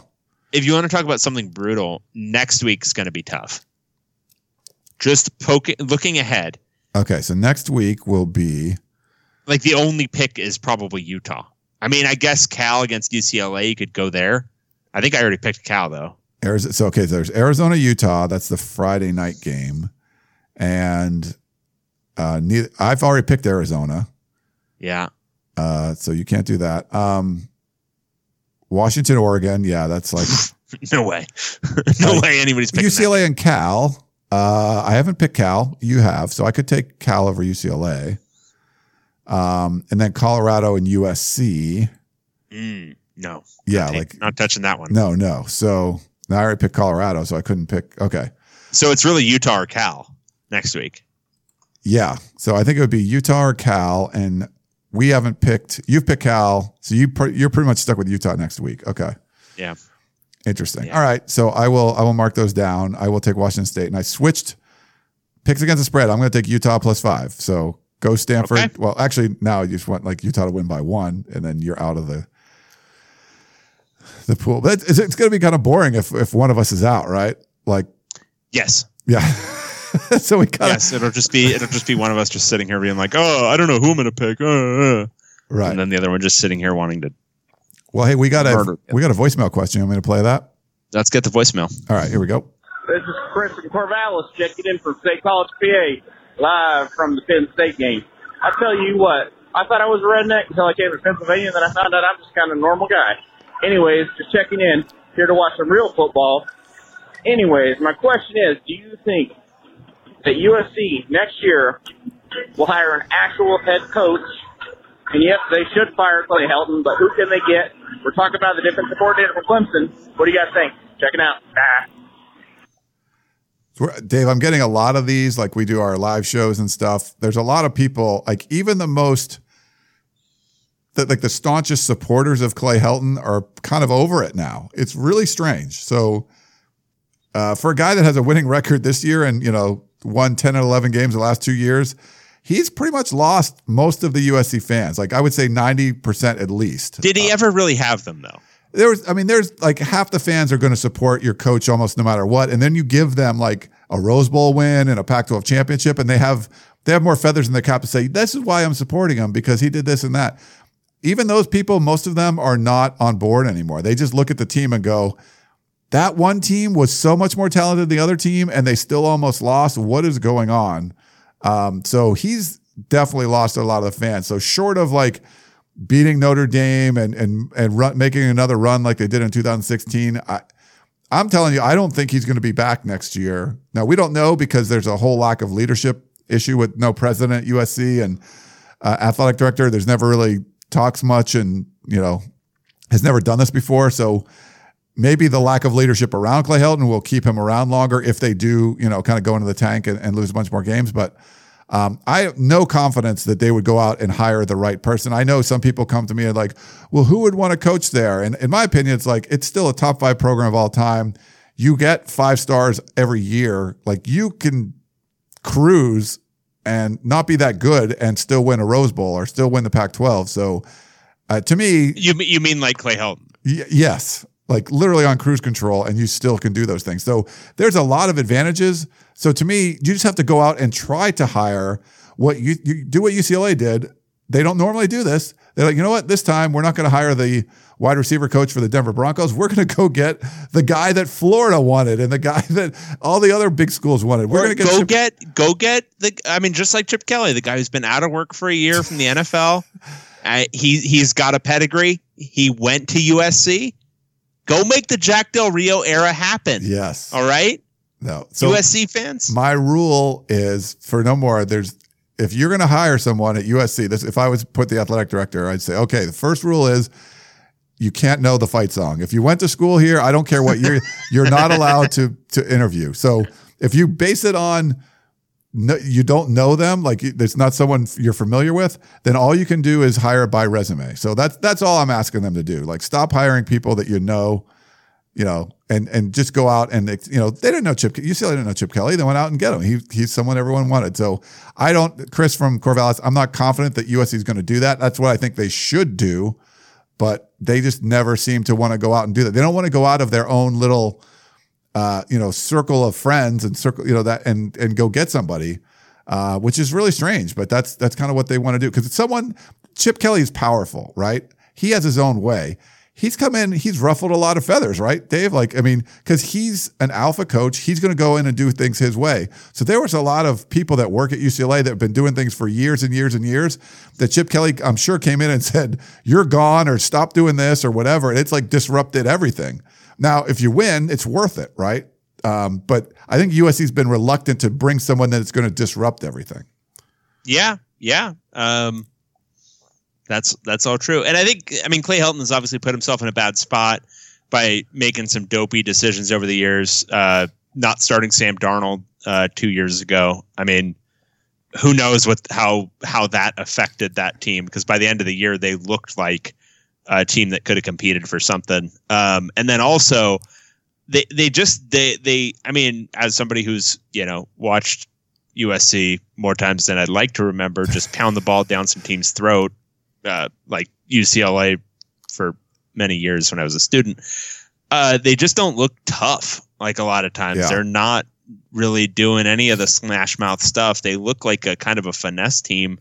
And it's just, they look a little bit soft. And I think that's probably a reflection of the program and the culture. So I get it. I think from an eye test perspective, if I was a USC fan, I'd be just, even went with them going 9-3, I'd be like, oh, this is disgusting. Like they just don't look like anything I'd be expecting from a USC team.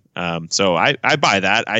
It's not always about wins and losses. Sometimes it's about whether or not you're getting the level of play you should be from your talent. And I don't think USC is. And the fans hate the fact that he doesn't like to practice in pads for whatever reason. And they have a bye week and they have, 8 days off or whatever. They're going to practice twice. They're going to practice on Tuesday and Wednesday, and that's it.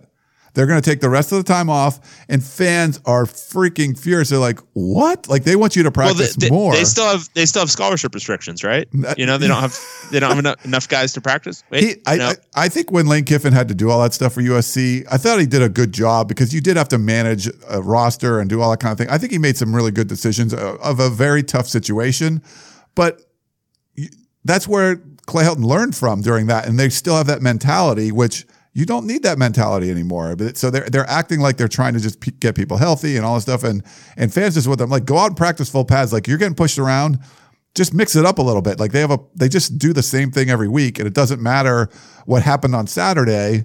They don't fix it and say, oh, you know what? We're getting pushed around on the goal line. We're going to do an extra day of full pads and do some short yardage stuff. Like they never do anything like that, and it just really irks fans. Yeah. All right. You ready for a question? Yeah. Are we doing the fan base judgment first? Is that the first one? Yeah, fan base judgment. Okay. 22 emails back. All right. You want me to do this one or you got it or what? I'll get it. Okay. I'll get it. All right. This is from Alex. Fan base judgment. Hey, Dave, the best thing about UCLA football the last 3 years, and Ryan, the guy I'd grab a beer with, despite your love of evil. Wow. I have a question, not about fan base expectations, but the reaction to fan base expectations. Why do fans in the national media constantly dog UCLA fans for not supporting a coach like Alford, for having unrealistic expectations and not being satisfied with Sweet 16? But no one bats an eye at USC fans demanding a new coach coming off a conference championship and 2 year bowl games. 2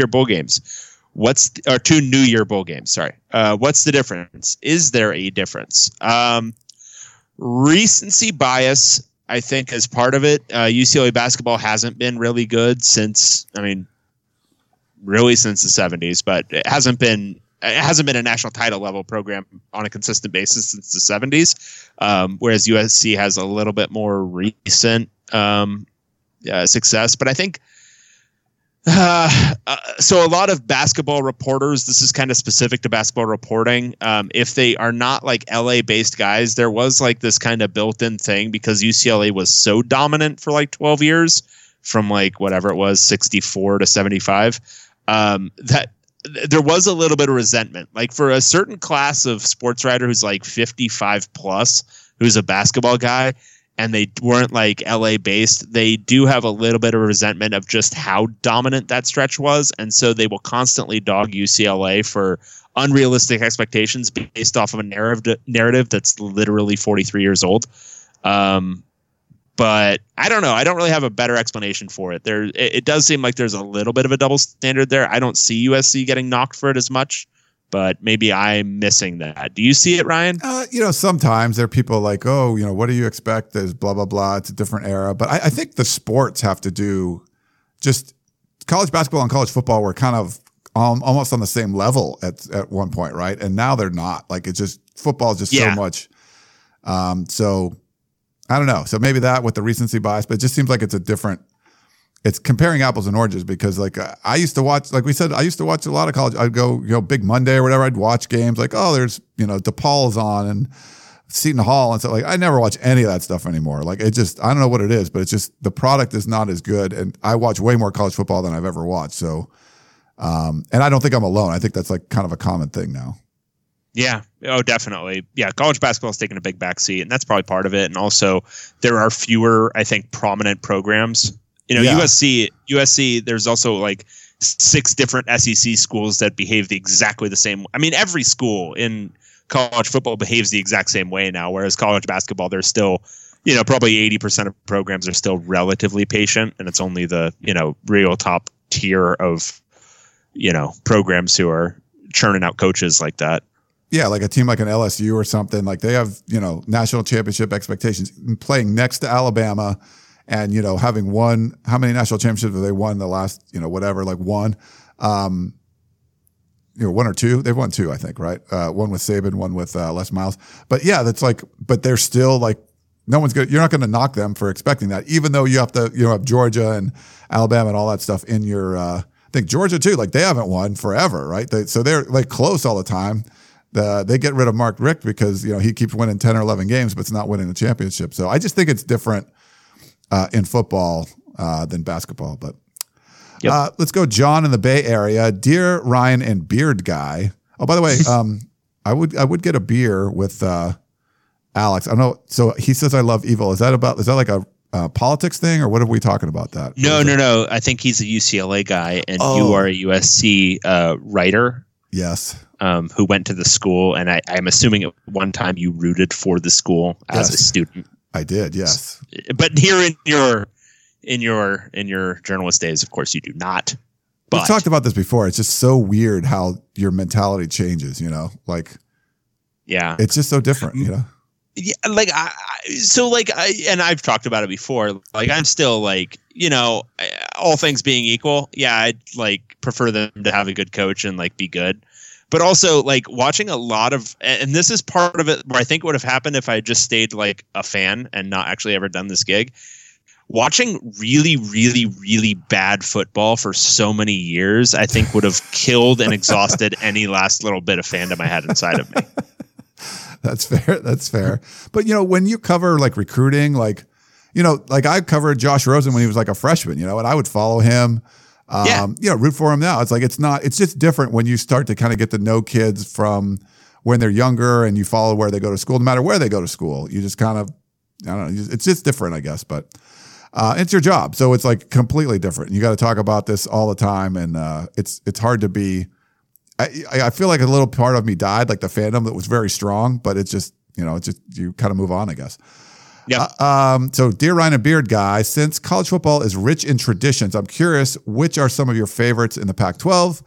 Are they the ones like Ralphie's run, Washington sailgating, Traveler running down the sideline after USC touchdowns at the Coliseum, Cal's card stunts, or maybe new ones like running an embarrassing mess of a football program at UC Los Angeles?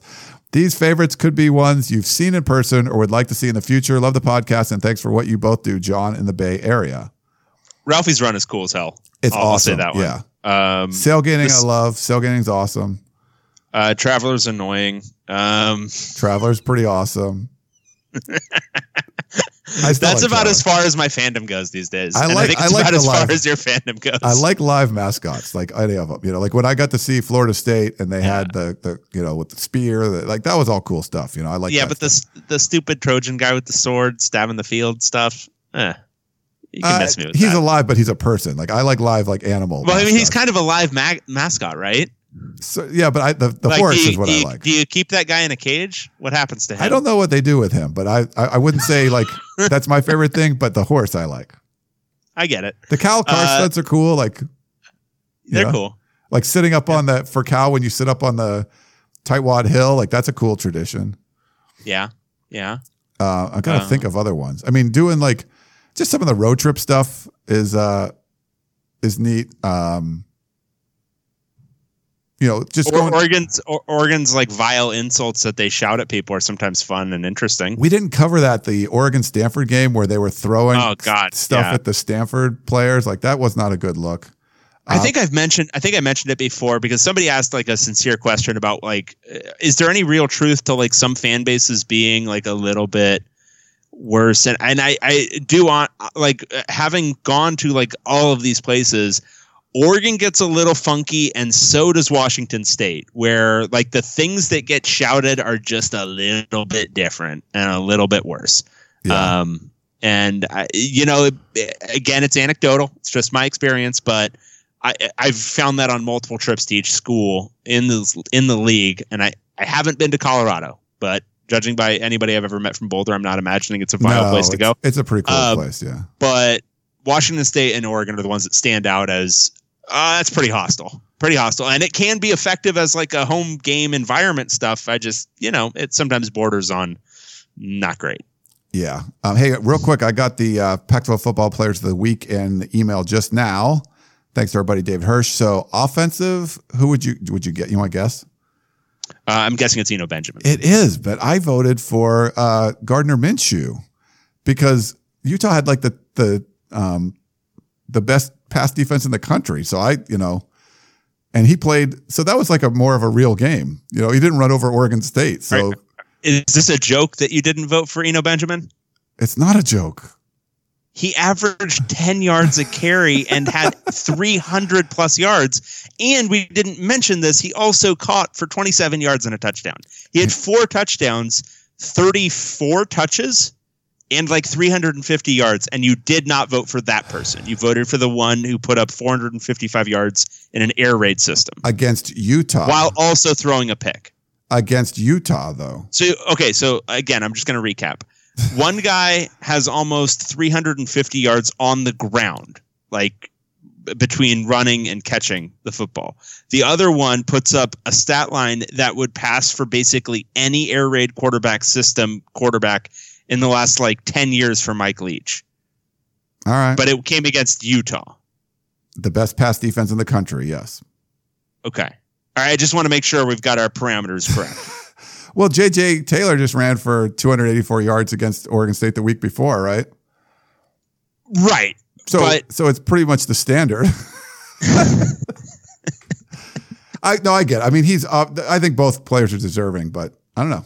I was a little surprised by that, but I get it, All right. Sound off, ASU fans. I want to hear from you. I want to hear from you after this disrespect from Ryan Abraham. Okay. Okay. Defensive play. So this is for the safety from Oregon, Amadi. It's Uga Chuaku or something. I don't do. Well said. Well said. Is it? It was pretty close. I have no idea. So he had 2. So he had he was easy. So he had 2 interceptions plus a pick 6 in the fourth quarter. So that was like that when Cal was down 11 and he gets a pick 6. So he sealed it for them. And then special teams. It's funny. USC gets it 2 weeks in a row. Marvell Tell, because he blocked a field goal against Arizona. So if you block a field goal, there wasn't really a lot of, there was like, 5 punts inside the 20. There wasn't a lot of great guys to vote for this week. So Brandon Ruiz hit like 1 field goal and like 7 extra points or something or whatever it was. So there wasn't really a whole lot you could vote for on this one. So Marvell Tell gets that one for the punt block. Cool. All right. This is from Bruin Brian. Hi, Ryan and Dave. Your old pal Brew and Brian here again. This week, just a few random, unrelated college football questions. Which press box of the ones you've been to, obviously, in the Pac-12 has the notably best and or worst free food for journalists? I think the LA schools are probably the worst. They have like box. Awful. And they used to be worse. Yeah, UCLA used to have old hot dogs.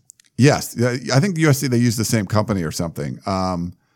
And now it's like Bristol Farms, so it's at least somewhat edible sometimes, but my sandwiches were always wet. Like they kept them in a cooler with ice, and the like container or whatever was never like completely waterproof, and so the bread would just always be sopping wet. Yeah. Like just sopping wet. The latest cookies in the boxes that you get, they're like sealed in these, I don't know what they're sealed, like just like saran wrap or something, but you can't open them without like just crumbling the cookie. So it's just like worthless. It's very strange. I don't know if Brew and Brian knows what he's done. What kind of like what kind of thing he's opened up here, because we are going to talk about this now for the next 25 minutes. Colorado, I saw a picture that looked pretty good. They had some barbecue. Stanford was always pretty decent. Stanford's I think. really good. Yeah. Cal had like colored M&Ms that were like, I love the snacks. So like Stanford usually has like cookie arrays of homemade cookies. Cal had a bunch of stuff. Like Cal and Stanford, I think the Bay Area does it pretty well. Yeah, I would say actually most schools in the Pac-12 that are not UCLA or USC do it pretty well. Yeah. The LA schools are garbage. Yes. Fair. All right. And then number 2, which broadcast network does the best job of broadcasting college football? Probably ESPN. Yeah, I'd say ABC, ESPN. Yeah. Yeah. I love Herb Street, like the top team of Herb Street. Now I like Joel Klatt and Gus Johnson, but Fox is just newer at it. I think they've done some good things, but ESPN's been doing it so long, and College Game Day is the best show on TV. So that's it. Well, and so Big Fox is good, but when they get it on even FS1, but anything else for Fox, it loses some sort of quality. And I'm not enough of a aficionado to know what it is, but the sound is different. Like you're not getting as much field sound. It feels almost like a high school game sometimes when you're watching it on FS1 or something. Yeah, I know what you mean. It's something to do with the like where they're placing the boom mics or whatever's happening. They're not getting a certain amount of sound. And it just makes it seem somewhat lower quality. ESPN has it down to a science. And so even if you're watching one of their like 4th tier games where they only have a few cameras and you're not getting a ton of angles, it still feels like a sharper production. Yeah. 3, which is the best live mascot in college football? For example, Ralphie. Oh, wow. A lot of mascot questions. Ralphie at Colorado, that lame white horse they have at SUC. I think that must be typo. The Auburn War Eagle, Chief Osceola and his horse Renegade at FSU, and so on.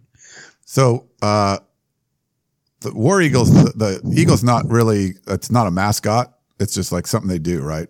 Like it's really dumb. But it's cool. So I looked up the Wikipedia for this at one point because I was really curious about it.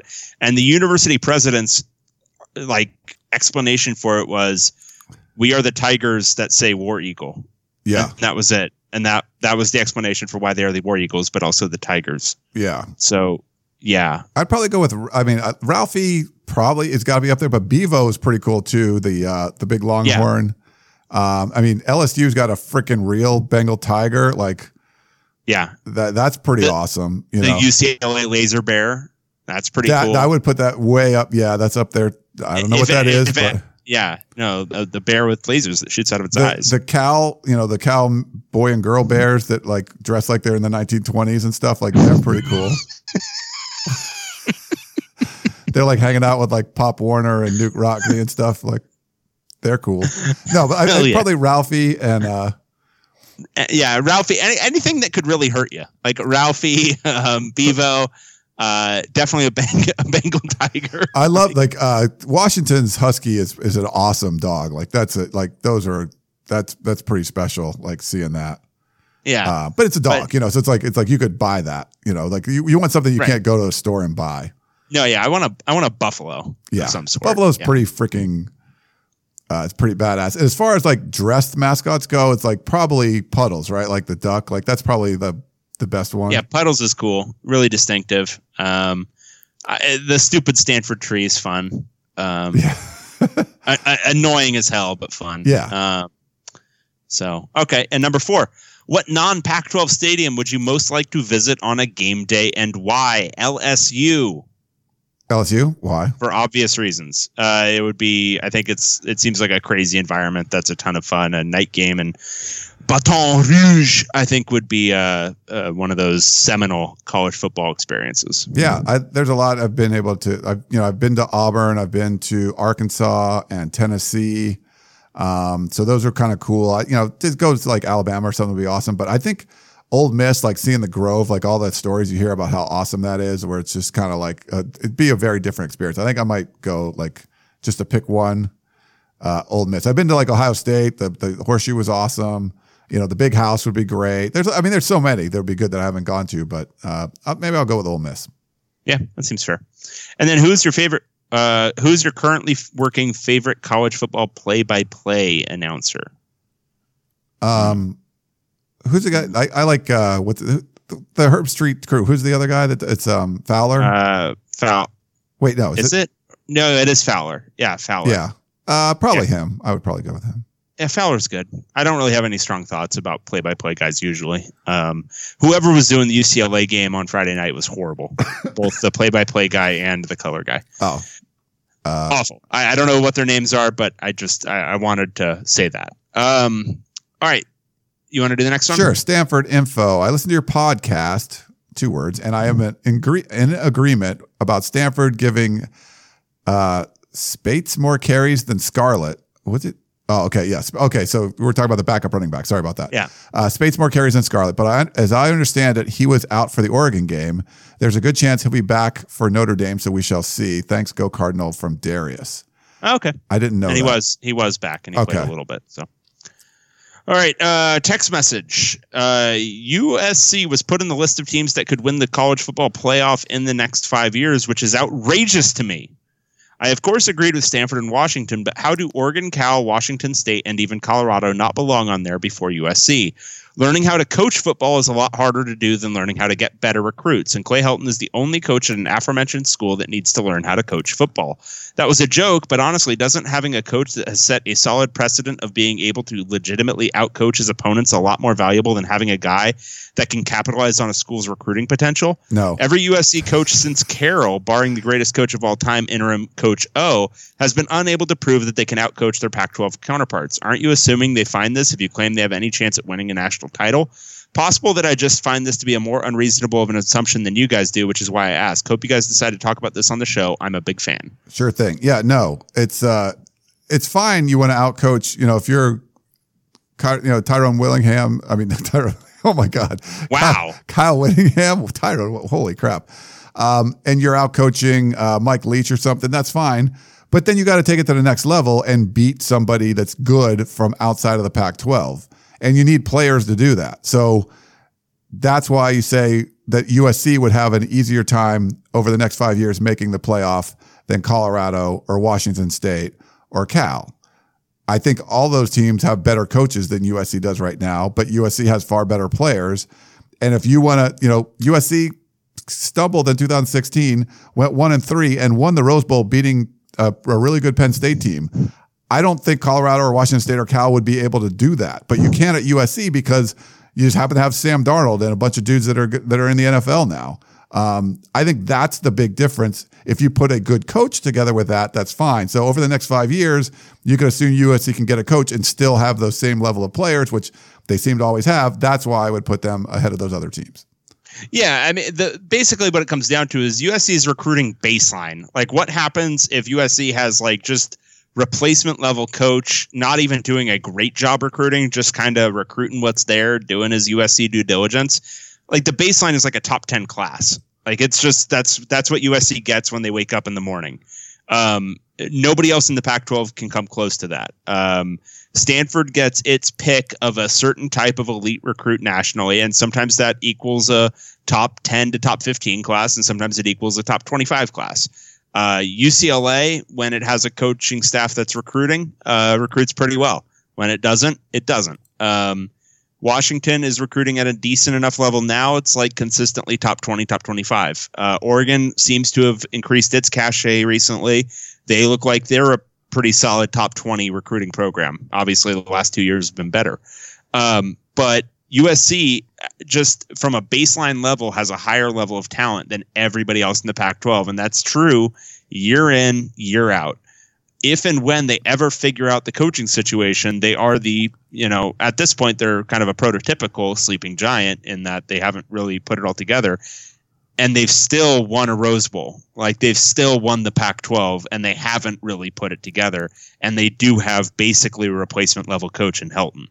If it's even like a little bit better than that, like even not getting a Pete Carroll guy who's going to dominate, even just getting like competent coach, they would be, I think they would be in that, they would be right there with, I think, Washington and Stanford for being the potential representative in the college football playoff. They're not there because they have a coach who's a weakness. But in the next 5 years, I think we'd both anticipate them changing coaches at least once. And if that guy doesn't work out, I wouldn't be shocked if they did it again. And USC, because of that talent level, is always only a coaching change and 1 to 2 seasons away from competing for a playoff. And that's just something that nobody else in the Pac-12 can easily say. Washington is there now because they've built something over the last 4 years, and they've recruited pretty well, and they already have the elite coach. Stanford is there because they have the very good to elite coach, and they've recruited well for 4 or 5 years. But USC, if they got an elite coach this year, like at the end of the season, they might take 1 season to get everything squared away, but then everyone will be expecting them to be undefeated the following year. Yeah. And I think Oregon's they look really good this year. So the fact that they've had some recent success, I think that gives them a leg up also, but you'd have to put USC in that list just because of the talent that's there and capable of going there. We got Kevin, who is the 12-year-old coach. First, let me say you guys put on a great show, rather entertaining. Thank you. Well, thank you, Kevin. Okay, thought you might be interested in this story. Maybe you've already read it. Sending it to you just in case you have not. Here's the hook. The coach went 0-11 in 2016, then pulled in the number 1 FCS recruiting class, going 8-4 in 2017. The first win of 8 broke a 29-game losing streak. So he sent us the link to the story. How did he do this? Hint, he pays for babysitters every week so his assistant coaches can have a date night with their wives. Thanks for the smiles. Huh. So this is Will Healy. He's the 33-year-old head coach from Austin Peay University. So if you want to read that, Yahoo had a story that he sent us on that. I haven't. Have you heard much about this? I have not. Not at all. Not okay, at all. But go check it out. But thanks, Kevin, for sharing that. Yep. This is from Scott. Hi, Ryan and Dave. Podcast is great. Keep it up. I have a handful of questions, so I'll try to keep them brief. Do you think a group of 5 school will ever make the college football playoffs? If they do, is it because they are truly good enough, or will it be by default because other teams have too many losses? I don't think they're ever making a 14 playoff. Yeah, I think it'd be very, very, now that you have the SEC breaking through and getting 2 in, you could see Alabama and Georgia. They don't play each other during the year. They play each other in the championship game, and a 1-loss whoever just gets in anyway. So, yeah, I think it's going to be very, very tough. With 5 Power 5 conferences, you'd have to have 3 of them implode and have Boise State or something be amazeballs and beat, Washington during the year and something else. I mean, a lot of things would have to happen. Yep. Do you think Gardner Minshew could be a pro prospect at the end of this season if he keeps playing the way he's playing? I think so. I mean, he was ready to just get into coaching and stuff, right? But yeah, I think he's good. It's an air raid system, but the fact that he picked it up, it's similar, but yeah, I think he could be. Well, and I would say this about the air raid system knock that's been around for 10, 15 years now, kind of changing these days, with pro teams going more wide open, throwing the ball a ton more, and so many rules against hitting the quarterback. Who's the best young quarterback in all of the NFL right now? Mahomes. That's right? Patrick Mahomes. Yeah, he'll be on tonight, Monday Night Football, right? Yeah. Yeah, and that's an air raid quarterback playing in effectively a college system. Yes. Yeah, I think Gardner Minshew could walk in and play. His ball placement right now is better than Luke Falk's last year. He's been more accurate, throws a nice catchable ball. I think he'll have a chance to get drafted and then potentially play. And then using only the current head coaches in the Pac-12, create a super staff to be head coach, to be offensive coordinator, and to be defensive coordinator. Okay, so we have to pick one head coach. Oh, geez. One OC. Oh, using only the head coaches.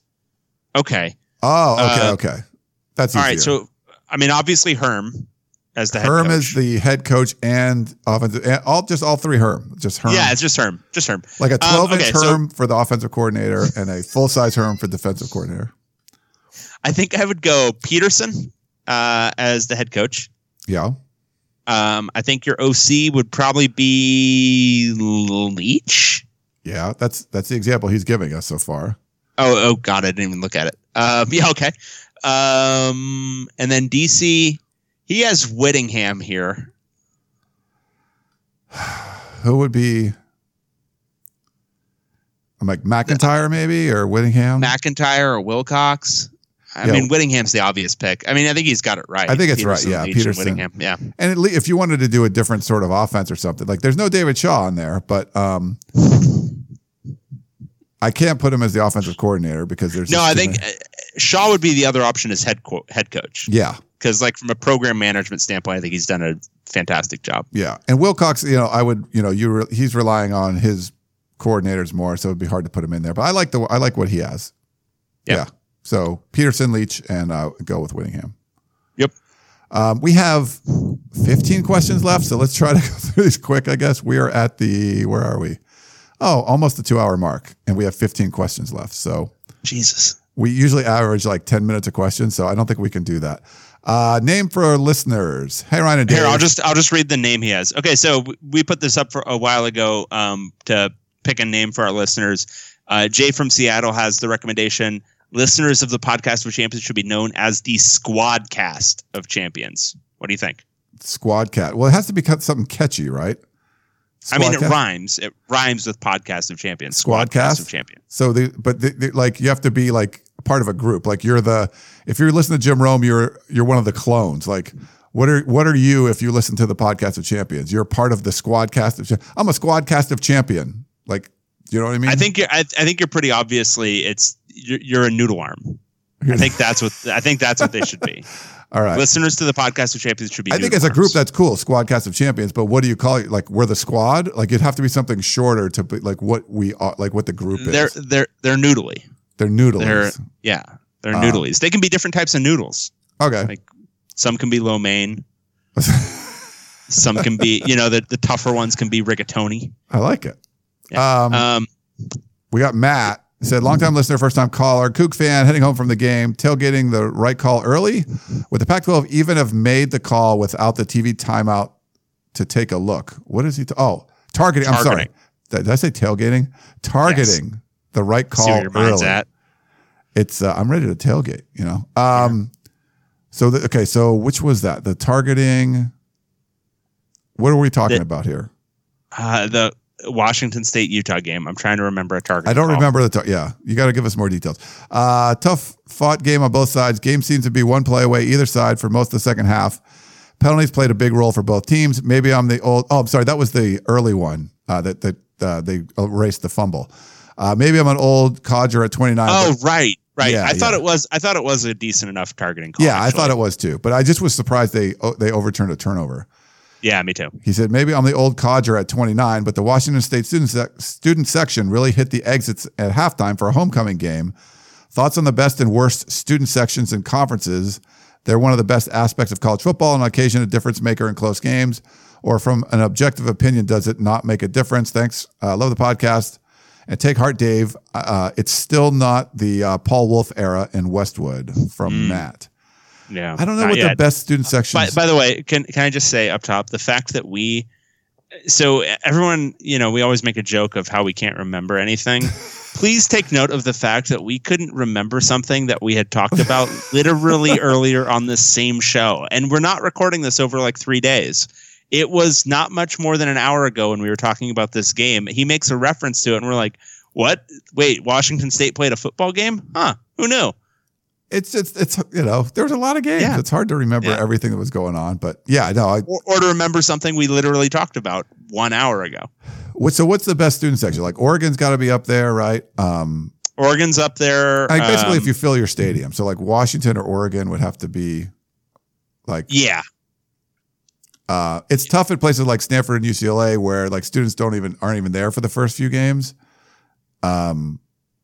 Yeah, and it's tough at Stanford and UCLA, where also like there's just, I mean, well, Stanford has a historically small fan base, and I think students have like, I don't know, they got stuff to study for. Yeah. And UCLA, they've been bad for so long, and they also are not great about accommodating students, or they haven't been in the past. And also, it's like, I don't know, like 75 miles from campus. So yeah, the MUS and for Utah, is the student section the MUS, or is that just like the general? I don't remember. But Utah is pretty good, I think. Utah's good. The Arizona schools can be good. Like Arizona State, when it's hopping, it can be really good. Yeah. Yeah, I would say like all of them can be good. I think Oregon is probably the most consistently good. And Washington's up there probably too. Yeah. Yeah. Yeah, good. Okay. All right. Frank doesn't like the refs in the USC Arizona game. All right. Did they? Yeah. So that's fine. I'm gonna read Hythlodays. Okay. Sorry, we're skipping past some that are just kind of venting. Frank, we hear you. We talked about how bad the reffing was already. Hythloday says, "Am I so short of Mad Men?" 3 questions for David. Oh gosh. Okay. I'm gonna take a break. Yeah, I got to stretch. All right. Have you started your film study of Washington yet? You may recall in the offseason, I was skeptical of Bush Hamdan as a first-time play caller. What have you thought of his calls on third downs?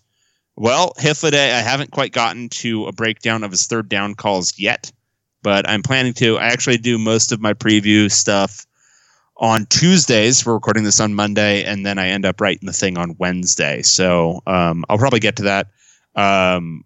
Eyeballing it, I mean, I think they've probably. I haven't been too. Aside from this past game, I don't think Jake Browning's been too hot this year, and so I think they might be limited a little bit in what they can do on third downs. And their running game at the beginning of the year wasn't doing a great job of generating nice gains on first down, so it was putting them in some tougher long yardage spots, but I'll look at it more. 2, I've seen some people suggest that UCLA has so much inherited talent that they ought to be doing better than even more level coaching. But the only people qualified to comment on what precisely the talent level is are singularly unqualified to speak rationally about it, to wit, UCLA fans. What's your take?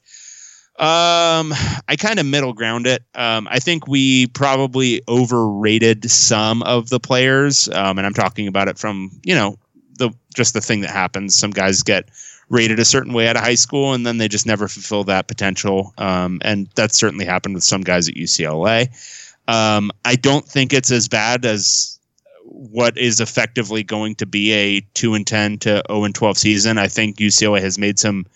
I think what essentially is they're prioritizing culture change, and I think that's a decision to make. But what it's ended up being is they've cut like essentially 19 guys off the roster, and some of those were probably guys who absolutely needed to go. Some of them were probably iffy cases where they wanted to, kind of establish a discipline line, and I think that's played a role in the talent maybe not being quite as good as people might have thought coming into the year. But even with all of that, I think they could probably. Yeah, so they opted to make Devon Modster the third string quarterback out of fall camp, and I think it was probably justified based on practice performance. Modster's never been a great practice player, but when he was asked to play in games last year in a similar-ish system to what Chip Kelly's trying to do right now, he actually looked pretty good, and I think he might have been a more stable option than Dorian Thompson-Robinson when Wilton Speight went down. And this is all hindsight, but if you're looking at it from a hindsight perspective and you're asking what another coach might have done, they might have prioritized Modster's experience, and maybe that means UCLA would be, I don't know, that Colorado game especially could have gone a different way with more competent quarterback play in the second half. They might be 1-3. They might even be 2-2. 2-2 might be a stretch, but I think 1-3 could be. That would be on the table, I think, with maybe a little bit of a different decision at quarterback. But there's things you weigh there. You're weighing whether or not you want to play for the future and whether or not you want to, just win a few games this year. So, yeah, I don't think the talent is basically the best way to say it is I don't think the talent is bad enough that they were just destined to be 2-10 to 0-12 this year. I think there were ways to, or there are ways still to squeeze a little bit better production out of them. But we'll see. I mean, I'm no perfect expert of talent evaluation when the coaches are seeing them every day. 3. USC is now in the middle of what will probably be a 5 or 6 game winning streak. If I set the over-under at 3.5 weeks for when Ryan forgets all about the early embarrassments and his cleverly veiled Change.org petition to fire Clay Helton and gets back to his A game of blaming Larry Scott for USC not making the playoffs, would you take the over or the under? Wow, some shade at Ryan here. Just because he's been like off his question game for the last couple of years, he's getting mad at me for that. Like, come on, dude. I will take the over. I think it would take a while before Ryan will get back to blaming Larry Scott for USC not making the playoffs. Like, it would take like an 8-game winning streak, I think. Right. And I don't see that happening for USC. And to be fair, Ryan never blamed Larry Scott for USC not making the playoffs. Hey, I'm just trying to take Hifladay's. Yeah, I'm trying to take Hifladay's questions on its own terms. All right. Right. His nonsensical. Yes. Okay. Oh, we'll just move on from that point. Yeah, this is a conference that doesn't help the power team. They don't help Washington or Oregon or Stanford. The SEC does. Here he goes. Here he goes. So right now, your best teams in the conference all have a loss. So thank you, Larry Scott, for that. Okay.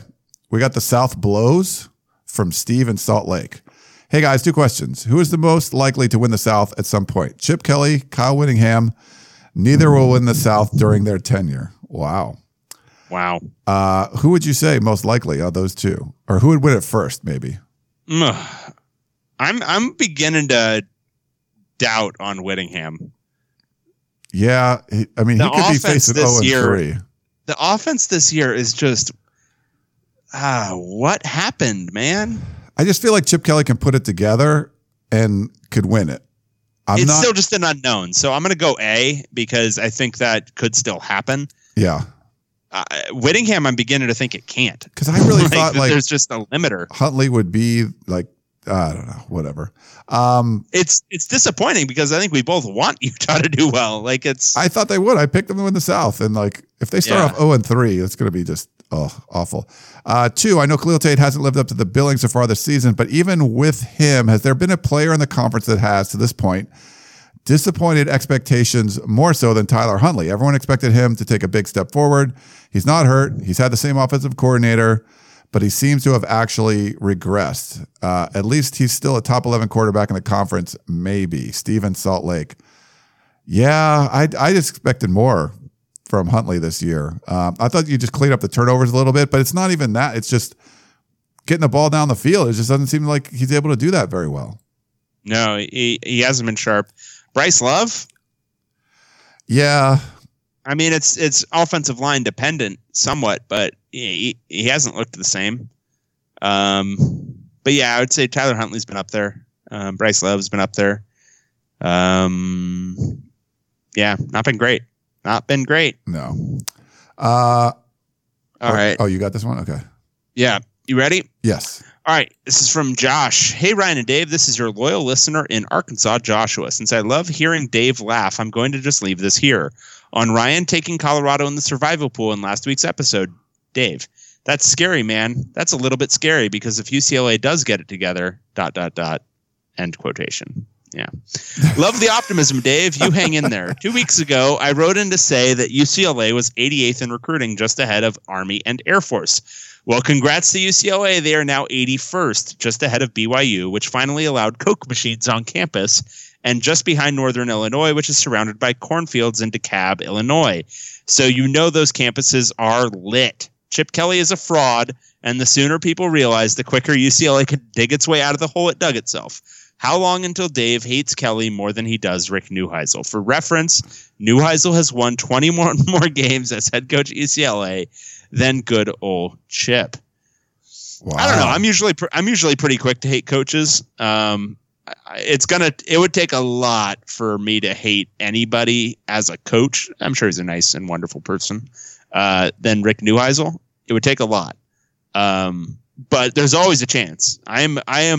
I am more easily out on a coach all the time than basically anybody else in the world. So it could happen, but it's not there yet. No, like you hire someone like that, you have to give them time. Like I would not be jumping off the Chip Kelly bandwagon. Like that's part of. Yeah, even as quick as I am, look, 0-12 is a disaster. If that actually happens, that's really, really, really bad. And if they're 0-12 while also looking kind of just as bad as they look right now, that will be really, really bad. Yeah. That will cripple recruiting. That, and more so than it's already being self-crippled by the fact that they're not actually recruiting the guys they've offered very hard. But if it goes 0-12, I'm still not going to be on, look, fire the guy right now.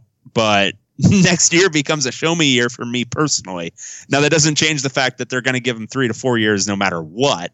But if they go 0-12, like, how many good tenures start off 0-12? Like, think about like any modern school. Like, that doesn't happen. Went 0-12 recently, right? Like, that did that happen under Chris Peterson? Oh, maybe not. Was that before him? Yeah, a little bit before. A little bit. It's just that would be a real worrying sign. When you hire an elite coach, you expect improvement above a baseline, and I think that would be performing below the floor of what anybody reasonable would have expected going into this year. Yeah. This next one looks too long. Do we just skip that? Yeah. Thomas, love you, man. It's just we're at the end of the show, and so the thing is, in the off season, we're down to read these things, but during the season, it's tough because we've got to recap and preview all of these games. So save that for later. Yeah, we'll try to get to it. Maybe, I don't know, at some point. Maybe if you can resend it during the off season, that would be great. Scott in Washington said, end of September and Pac-12 playoff chances on life support already. Ryan and Dave, since we have all acknowledged the Pac-12 based on their scheduling and insistent on playing 9 league games, is not interested in competing with the other Power 4 conferences to have teams in the playoff or even in the discussion for most of the meat of the season again. What do you think about, along with the Mountain West, MAC, ACC, Ivy League, annexing any form of our own version of FCS? We already have the quote-unquote media executive and Larry Scott available to get us the killer TV deal necessary for it. Next up in the Suicide Squad of scheduling, that is the Pac-12, is Oregon getting 2 weeks to prepare for its main rival, Washington, at home. Why Washington goes on the road the week before. You can't make this stuff up. Thanks for the great show you guys put on. Go Dogs, Scott in Washington. Oh yeah, that's why Hythloday wasn't going to mention that, because it was benefiting his Ducks. So he doesn't mind that that's that, you know. That's why Hythloday. I get it. You're okay with like putting Washington in a bad position. Our number one team in the conference. Let's put them in a bad spot, just like they would do for Alabama. No, they would never do that to Alabama. No, they're setting it up for Oregon, man. Yeah, that's what they're doing. They're setting it up for Oregon to make their title run. Right. All right, Anthony. Who are you more surprised to be 0-4, Nebraska or UCLA? I both are really surprising. I think UCLA. It's UCLA. I think UCLA. Yeah. Didn't Chip Kelly learn under Scott Frost though? Or was it? I got mixed that up. Yeah, the reverse. I didn't know if you were making a joke or just mixed it up. Yeah, no, that's kind of insulting. Yeah, that was pretty great. And Nebraska, it's not that shocking because they didn't get to play Akron. I think if they'd played Akron, they would be 1 and whatever now. Right. But they had that hurricaned out or rained out or whatever it was. Not a hurricane. It was in Nebraska, so it definitely was not a hurricane in Nebraska. It was some other weather-related event. And then since 2011, Oklahoma has not had back-to-back road games, and Alabama has done it once. Stanford, ASU, and Utah have back-to-back road games twice. Only Washington State is the only team in the Pac-12 not to have any back-to-back road games. ASU and Utah have back-to-back road games in the conference twice. What are your thoughts? My thoughts are Hythloday is an idiot. That's why. See, this is what we're talking about, Hythloday. This is what we're talking about. It's not USC being held out of play. It's hurting the entire conference by what we do here. That's what we're talking about. Including USC is a part of that, but it's not the only reason. Their own incompetence will stop them from doing things. But the Pac-12 also chips in and helps as well. So when Oregon's close or Washington's close or Stanford's close, there's always got to do that extra, play on a Friday night after, Washington playing on a Friday night after a road game and being, have truck racing on instead of the game, like all that stuff. Like Alabama would blow a gasket if it got close to anything like that. So no. Yep. Nice. Oh, is this me? Let's see. We got John and Brea, comment and question. Hey, Ryan and Dave. So the Pac-12 had one team ranked in the top 10. Nice. I'll save my Larry Scott / Pac-12 scheduling rant for summer off season. Very smart, John. Thank you. I have a different rant for today. I was admittedly opposed to the Pac-12 trying to make the game shorter. That initiative always felt like the Pac-12 was trying to fix something that wasn't broken. We all love college football. Why would we want less of what we love? And then I watched the USC-Arizona game. Please, Larry, do anything and everything you can to shorten any game played by either of these teams this year. John is a USC fan, by the way. That game was utterly unwatchable, yet I watched it. Pac-12, quote-unquote, after dark indeed. If only the last student to leave would have turned the lights off at halftime, we could have all been spared the last 30 minutes of that overflowing grease trap of a game. Pretty good rant. Question. Yeah. Why is the Pac-12 South so bad? Is it all about quarterback play, coaching changes, lack of coaching changes? How did this division get so bad? Thanks for all you do, Dave. Extra special thanks if you stayed up to watch the above-mentioned game, John and Brea. So why is it so bad? I think it's a combination of all of the above. I think quarterback play, obviously with Rosen and Darnold, especially leaving the league, has hurt the South. Coaching changes, to an extent, I think UCLA was going to take a big step back regardless. Kevin Sumlin addition to Arizona has not necessarily paid dividends. And I think it has maybe, if Rich Rod was still there, Khalil Tate would be running more. I think that's a pretty obvious thing from the beginning of the season. Now, yeah, he's hurt now, but from the beginning of the year, I think they would have had him running more. Yes. There's no way he would have 31 rushing yards at this point. So that I think has hurt a little bit. It's hurt Arizona's potential, but I think Todd Graham, would he be any different at ASU right now? I kind of think no. I think they would be about as good, but Herm hasn't been a detriment there, I don't think. But I think it's mainly that USC took a step back because of Sam Darnold leaving and JT Daniels just not being at the level of Sam Darnold as a redshirt sophomore at this point. Josh Rosen leaving and leaving a catastrophe in his wake at the quarterback position. It's hurt the two LA schools, and then I think Arizona's taken a step back because they don't have Khalil Tate running the ball anymore.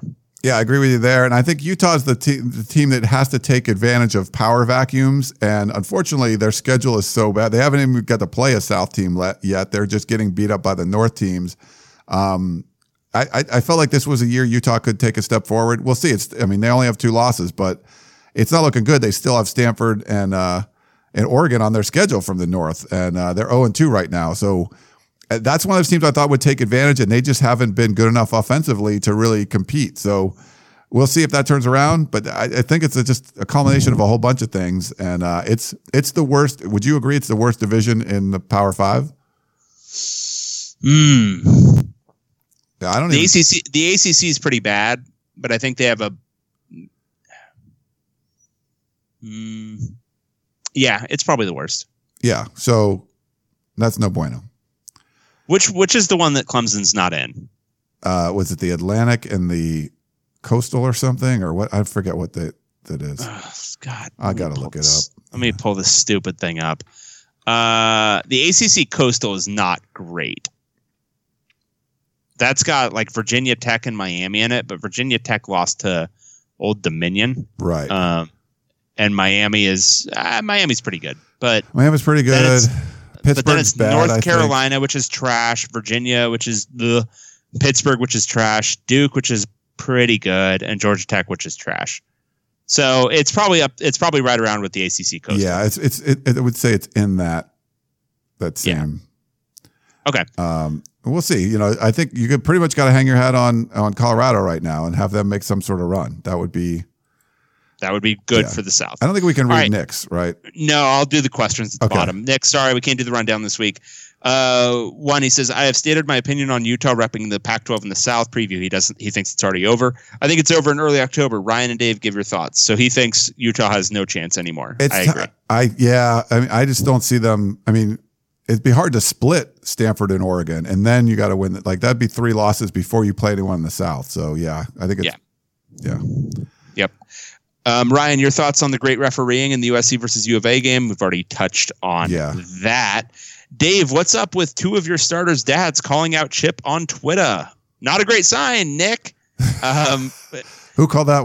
What's going on? Dorian Thompson. Yeah, Dorian Thompson Robinson's dad went kind of crazy on Twitter after the Fresno State game. Then Casimir Allen's dad was doing the same thing. Not great from a couple different perspectives. First, you never want parents doing that, and especially don't want parents of your true freshmen, guys you recruited to the school, doing that after the 3rd game of the season. That's bad. That's bad news. Not great. Not ideal. No. That's all I got. All right. Let's see. We have one last one, right? True or false? This is from Zach. Ooh, I like these. Hey, yeah, true or false are shorter. Hey, Dave and Ryan. After another incredibly underwhelming performance by both LA schools, let's play a game of true or false. All right. So we got 1, 2, 3, 4, 6 of things here. It's officially time to start panicking about the Chip Kelly era. False. False. Panic. Express reasonable concern. True. Okay. The Pac-12 has long been known for terrible officiating, but we have a lot of officiating stuff. But the conference should also get the award for worst announcer. Sidebar: I've long held that Rod Gilmore is the worst announcer to consistently provide commentary for major television events. There's a reason they only let him on TV after 10:30 Eastern, but FS1 has really given him a run for the title with DeMarco Murray a few weeks ago, and whoever the announcers were in Boulder Friday night, it may have been a worse performance than DTR's. Was it? Okay. True. Yes, true. You know what? I loved him as a player. Who's the, why am I blanking on his name? The Stanford running back, the white kid. Why am I blanking? Christian McCaffrey? No. He didn't make it in the NFL. Well, he was in the NFL for a little while. Toby Gerhart. Toby Gerhart, yeah. He seems so dry and not good in the studio show. Like I usually like a lot of their stuff. I've just not been a fan of his. Do you see him? No, he's not good. Not good. I do want to say DeMarco Murray is really bad because it's his first time doing this, so he's going to be a little bit mushmouth, and that's fine. But he's also not providing any insight. Yeah. It's always like when he's diagramming a play after it happens, he's like, and then he ran here and he did a great job. And it's never like, okay, here's what and I know he's got to be fully capable of doing that. He played in the league for a long time, but he's not providing that, any kind of, okay, so when you're looking at this kind of defense, here's how you've got to run, or here's what the blocking scheme has to set up for you, or whatever it is, just not really providing any of that. And it's noticeable because they've got him teamed with Petros Papadakis, who's really good at that stuff, as well as making it fun and colorful. So it's interesting hearing kind of both of them because they've been on the same broadcast with each other a lot. And Papadakis is quite a bit better. There's plenty of former players that can, give you insight, and make it interesting. Like that's what you want to do. Like, I don't know. I listen to Gerhart watching that show and like DeMarco Murray. I'm just like, what am I getting out of this? It's just like there's a guy talking that used to play, and that's it. Like it's nothing. Yeah. Nothing else. Clay Helton continually fields very average teams that manage to win close games in the worst case scenario for $UC. He's saying Clay Helton continuously fielding very average teams is the worst case scenario for SUC. So is the worst case scenario. Yes. True. Yes. True. Stanford's blowout loss to Notre Dame cemented the Pac-12 as the worst of the Power 5 conferences, at least at the top of the conference. It's up with the ACC. Like, I think that might have.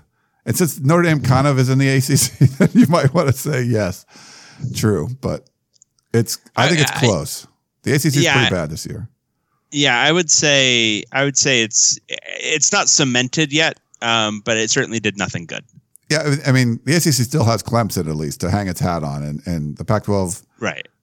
Unless Colorado goes along and beats Clemson in the playoffs somehow, then I don't know. A coach can recover from an 0-12 or 1-11 first season in the modern era. Ooh. True, just because I don't want to eliminate possibilities, True, but yeah. there aren't a ton of examples out there. Recovering from it to be good, yes, true, 100%. Recovering from it to be elite, to turn out a tenure where within 3 years you're in a playoff, yeah, I don't know about that. Right. And I think that UCLA is a perfect scenario where it's like, it's not a lot of scenarios this could happen, but if you brought in Scott Frost and you know he can win and he just has a disaster of a first year, or Chip Kelly and disaster for, like, both of those teams I could see turning around for sure, and they could both. I'm not seeing a lot of wins on UCLA's schedule, Dave. I don't know. Do you see any or many or? The only one that's like where UCLA might be even close to a pick'em is probably going to be Arizona at home. Okay. And I haven't looked at Nebraska. And I don't know about that one. Nebraska's schedule is probably similar, right? Like they got some sure losses, and I don't know how many. I think they've got some buddy teams still coming up, though. Okay. Let's see. All right, let's play this game. Who's gonna? I think Nebraska still plays. Is that Bethune-Cookman? Okay. Oh, sorry. So there's a win. Oh wait, no, it's BCU. It's Bethune-Cookman. So they can beat them. They can probably beat Illinois, maybe on the road. Maybe, I don't know. Yeah, they're not going to win a whole lot of games. No. And then lastly, Scott Wolf spits the hottest fire since Dylan of Dylan, and Dylan fame, and needs a segment on the podcast of champions. That's pronounced Dylon, I believe. There, Dylon. Yes. I don't even know what this is. It's like a Dave Chappelle thing, I want to say, from back in the day, from Chappelle Show. Jeez. Sorry, yeah. Nick, I'm not cool enough to get the reference. It was like a Making the Band parody. I don't know. I'm not going to explain it. You should go watch that entire thing like a million times through, like everybody who was in college in 2003 did. Okay. I will certainly not be doing that, but that's fine. I'm going to say true. Scott Wolf does spit the hottest fire. He does spit some fire. Yes. Yeah. All right. Well, I think that's going to wrap it up. If that's cool with you. Should we go another hour or no? I cannot do another minute. I can't. I'm sick. I'm just not, I thought we did pretty good though. I think we we handled things well. We did okay, but it's time to exit this. We are out of steam. Yes. Yeah. We're close to the 2.5 hour mark. So, all right. That is David Woods, my friend who doesn't return my text if he's looking at the pics. Hey, Dave, can we chat? It's crickets. Nothing. Just nothing. Nothing at all. Screw you and your stupid white horse. Nothing. He gets nothing back. He gets nothing back. That's David. I'm Ryan. Thanks for tuning in. 2.5 hours later, and we will talk to you next time.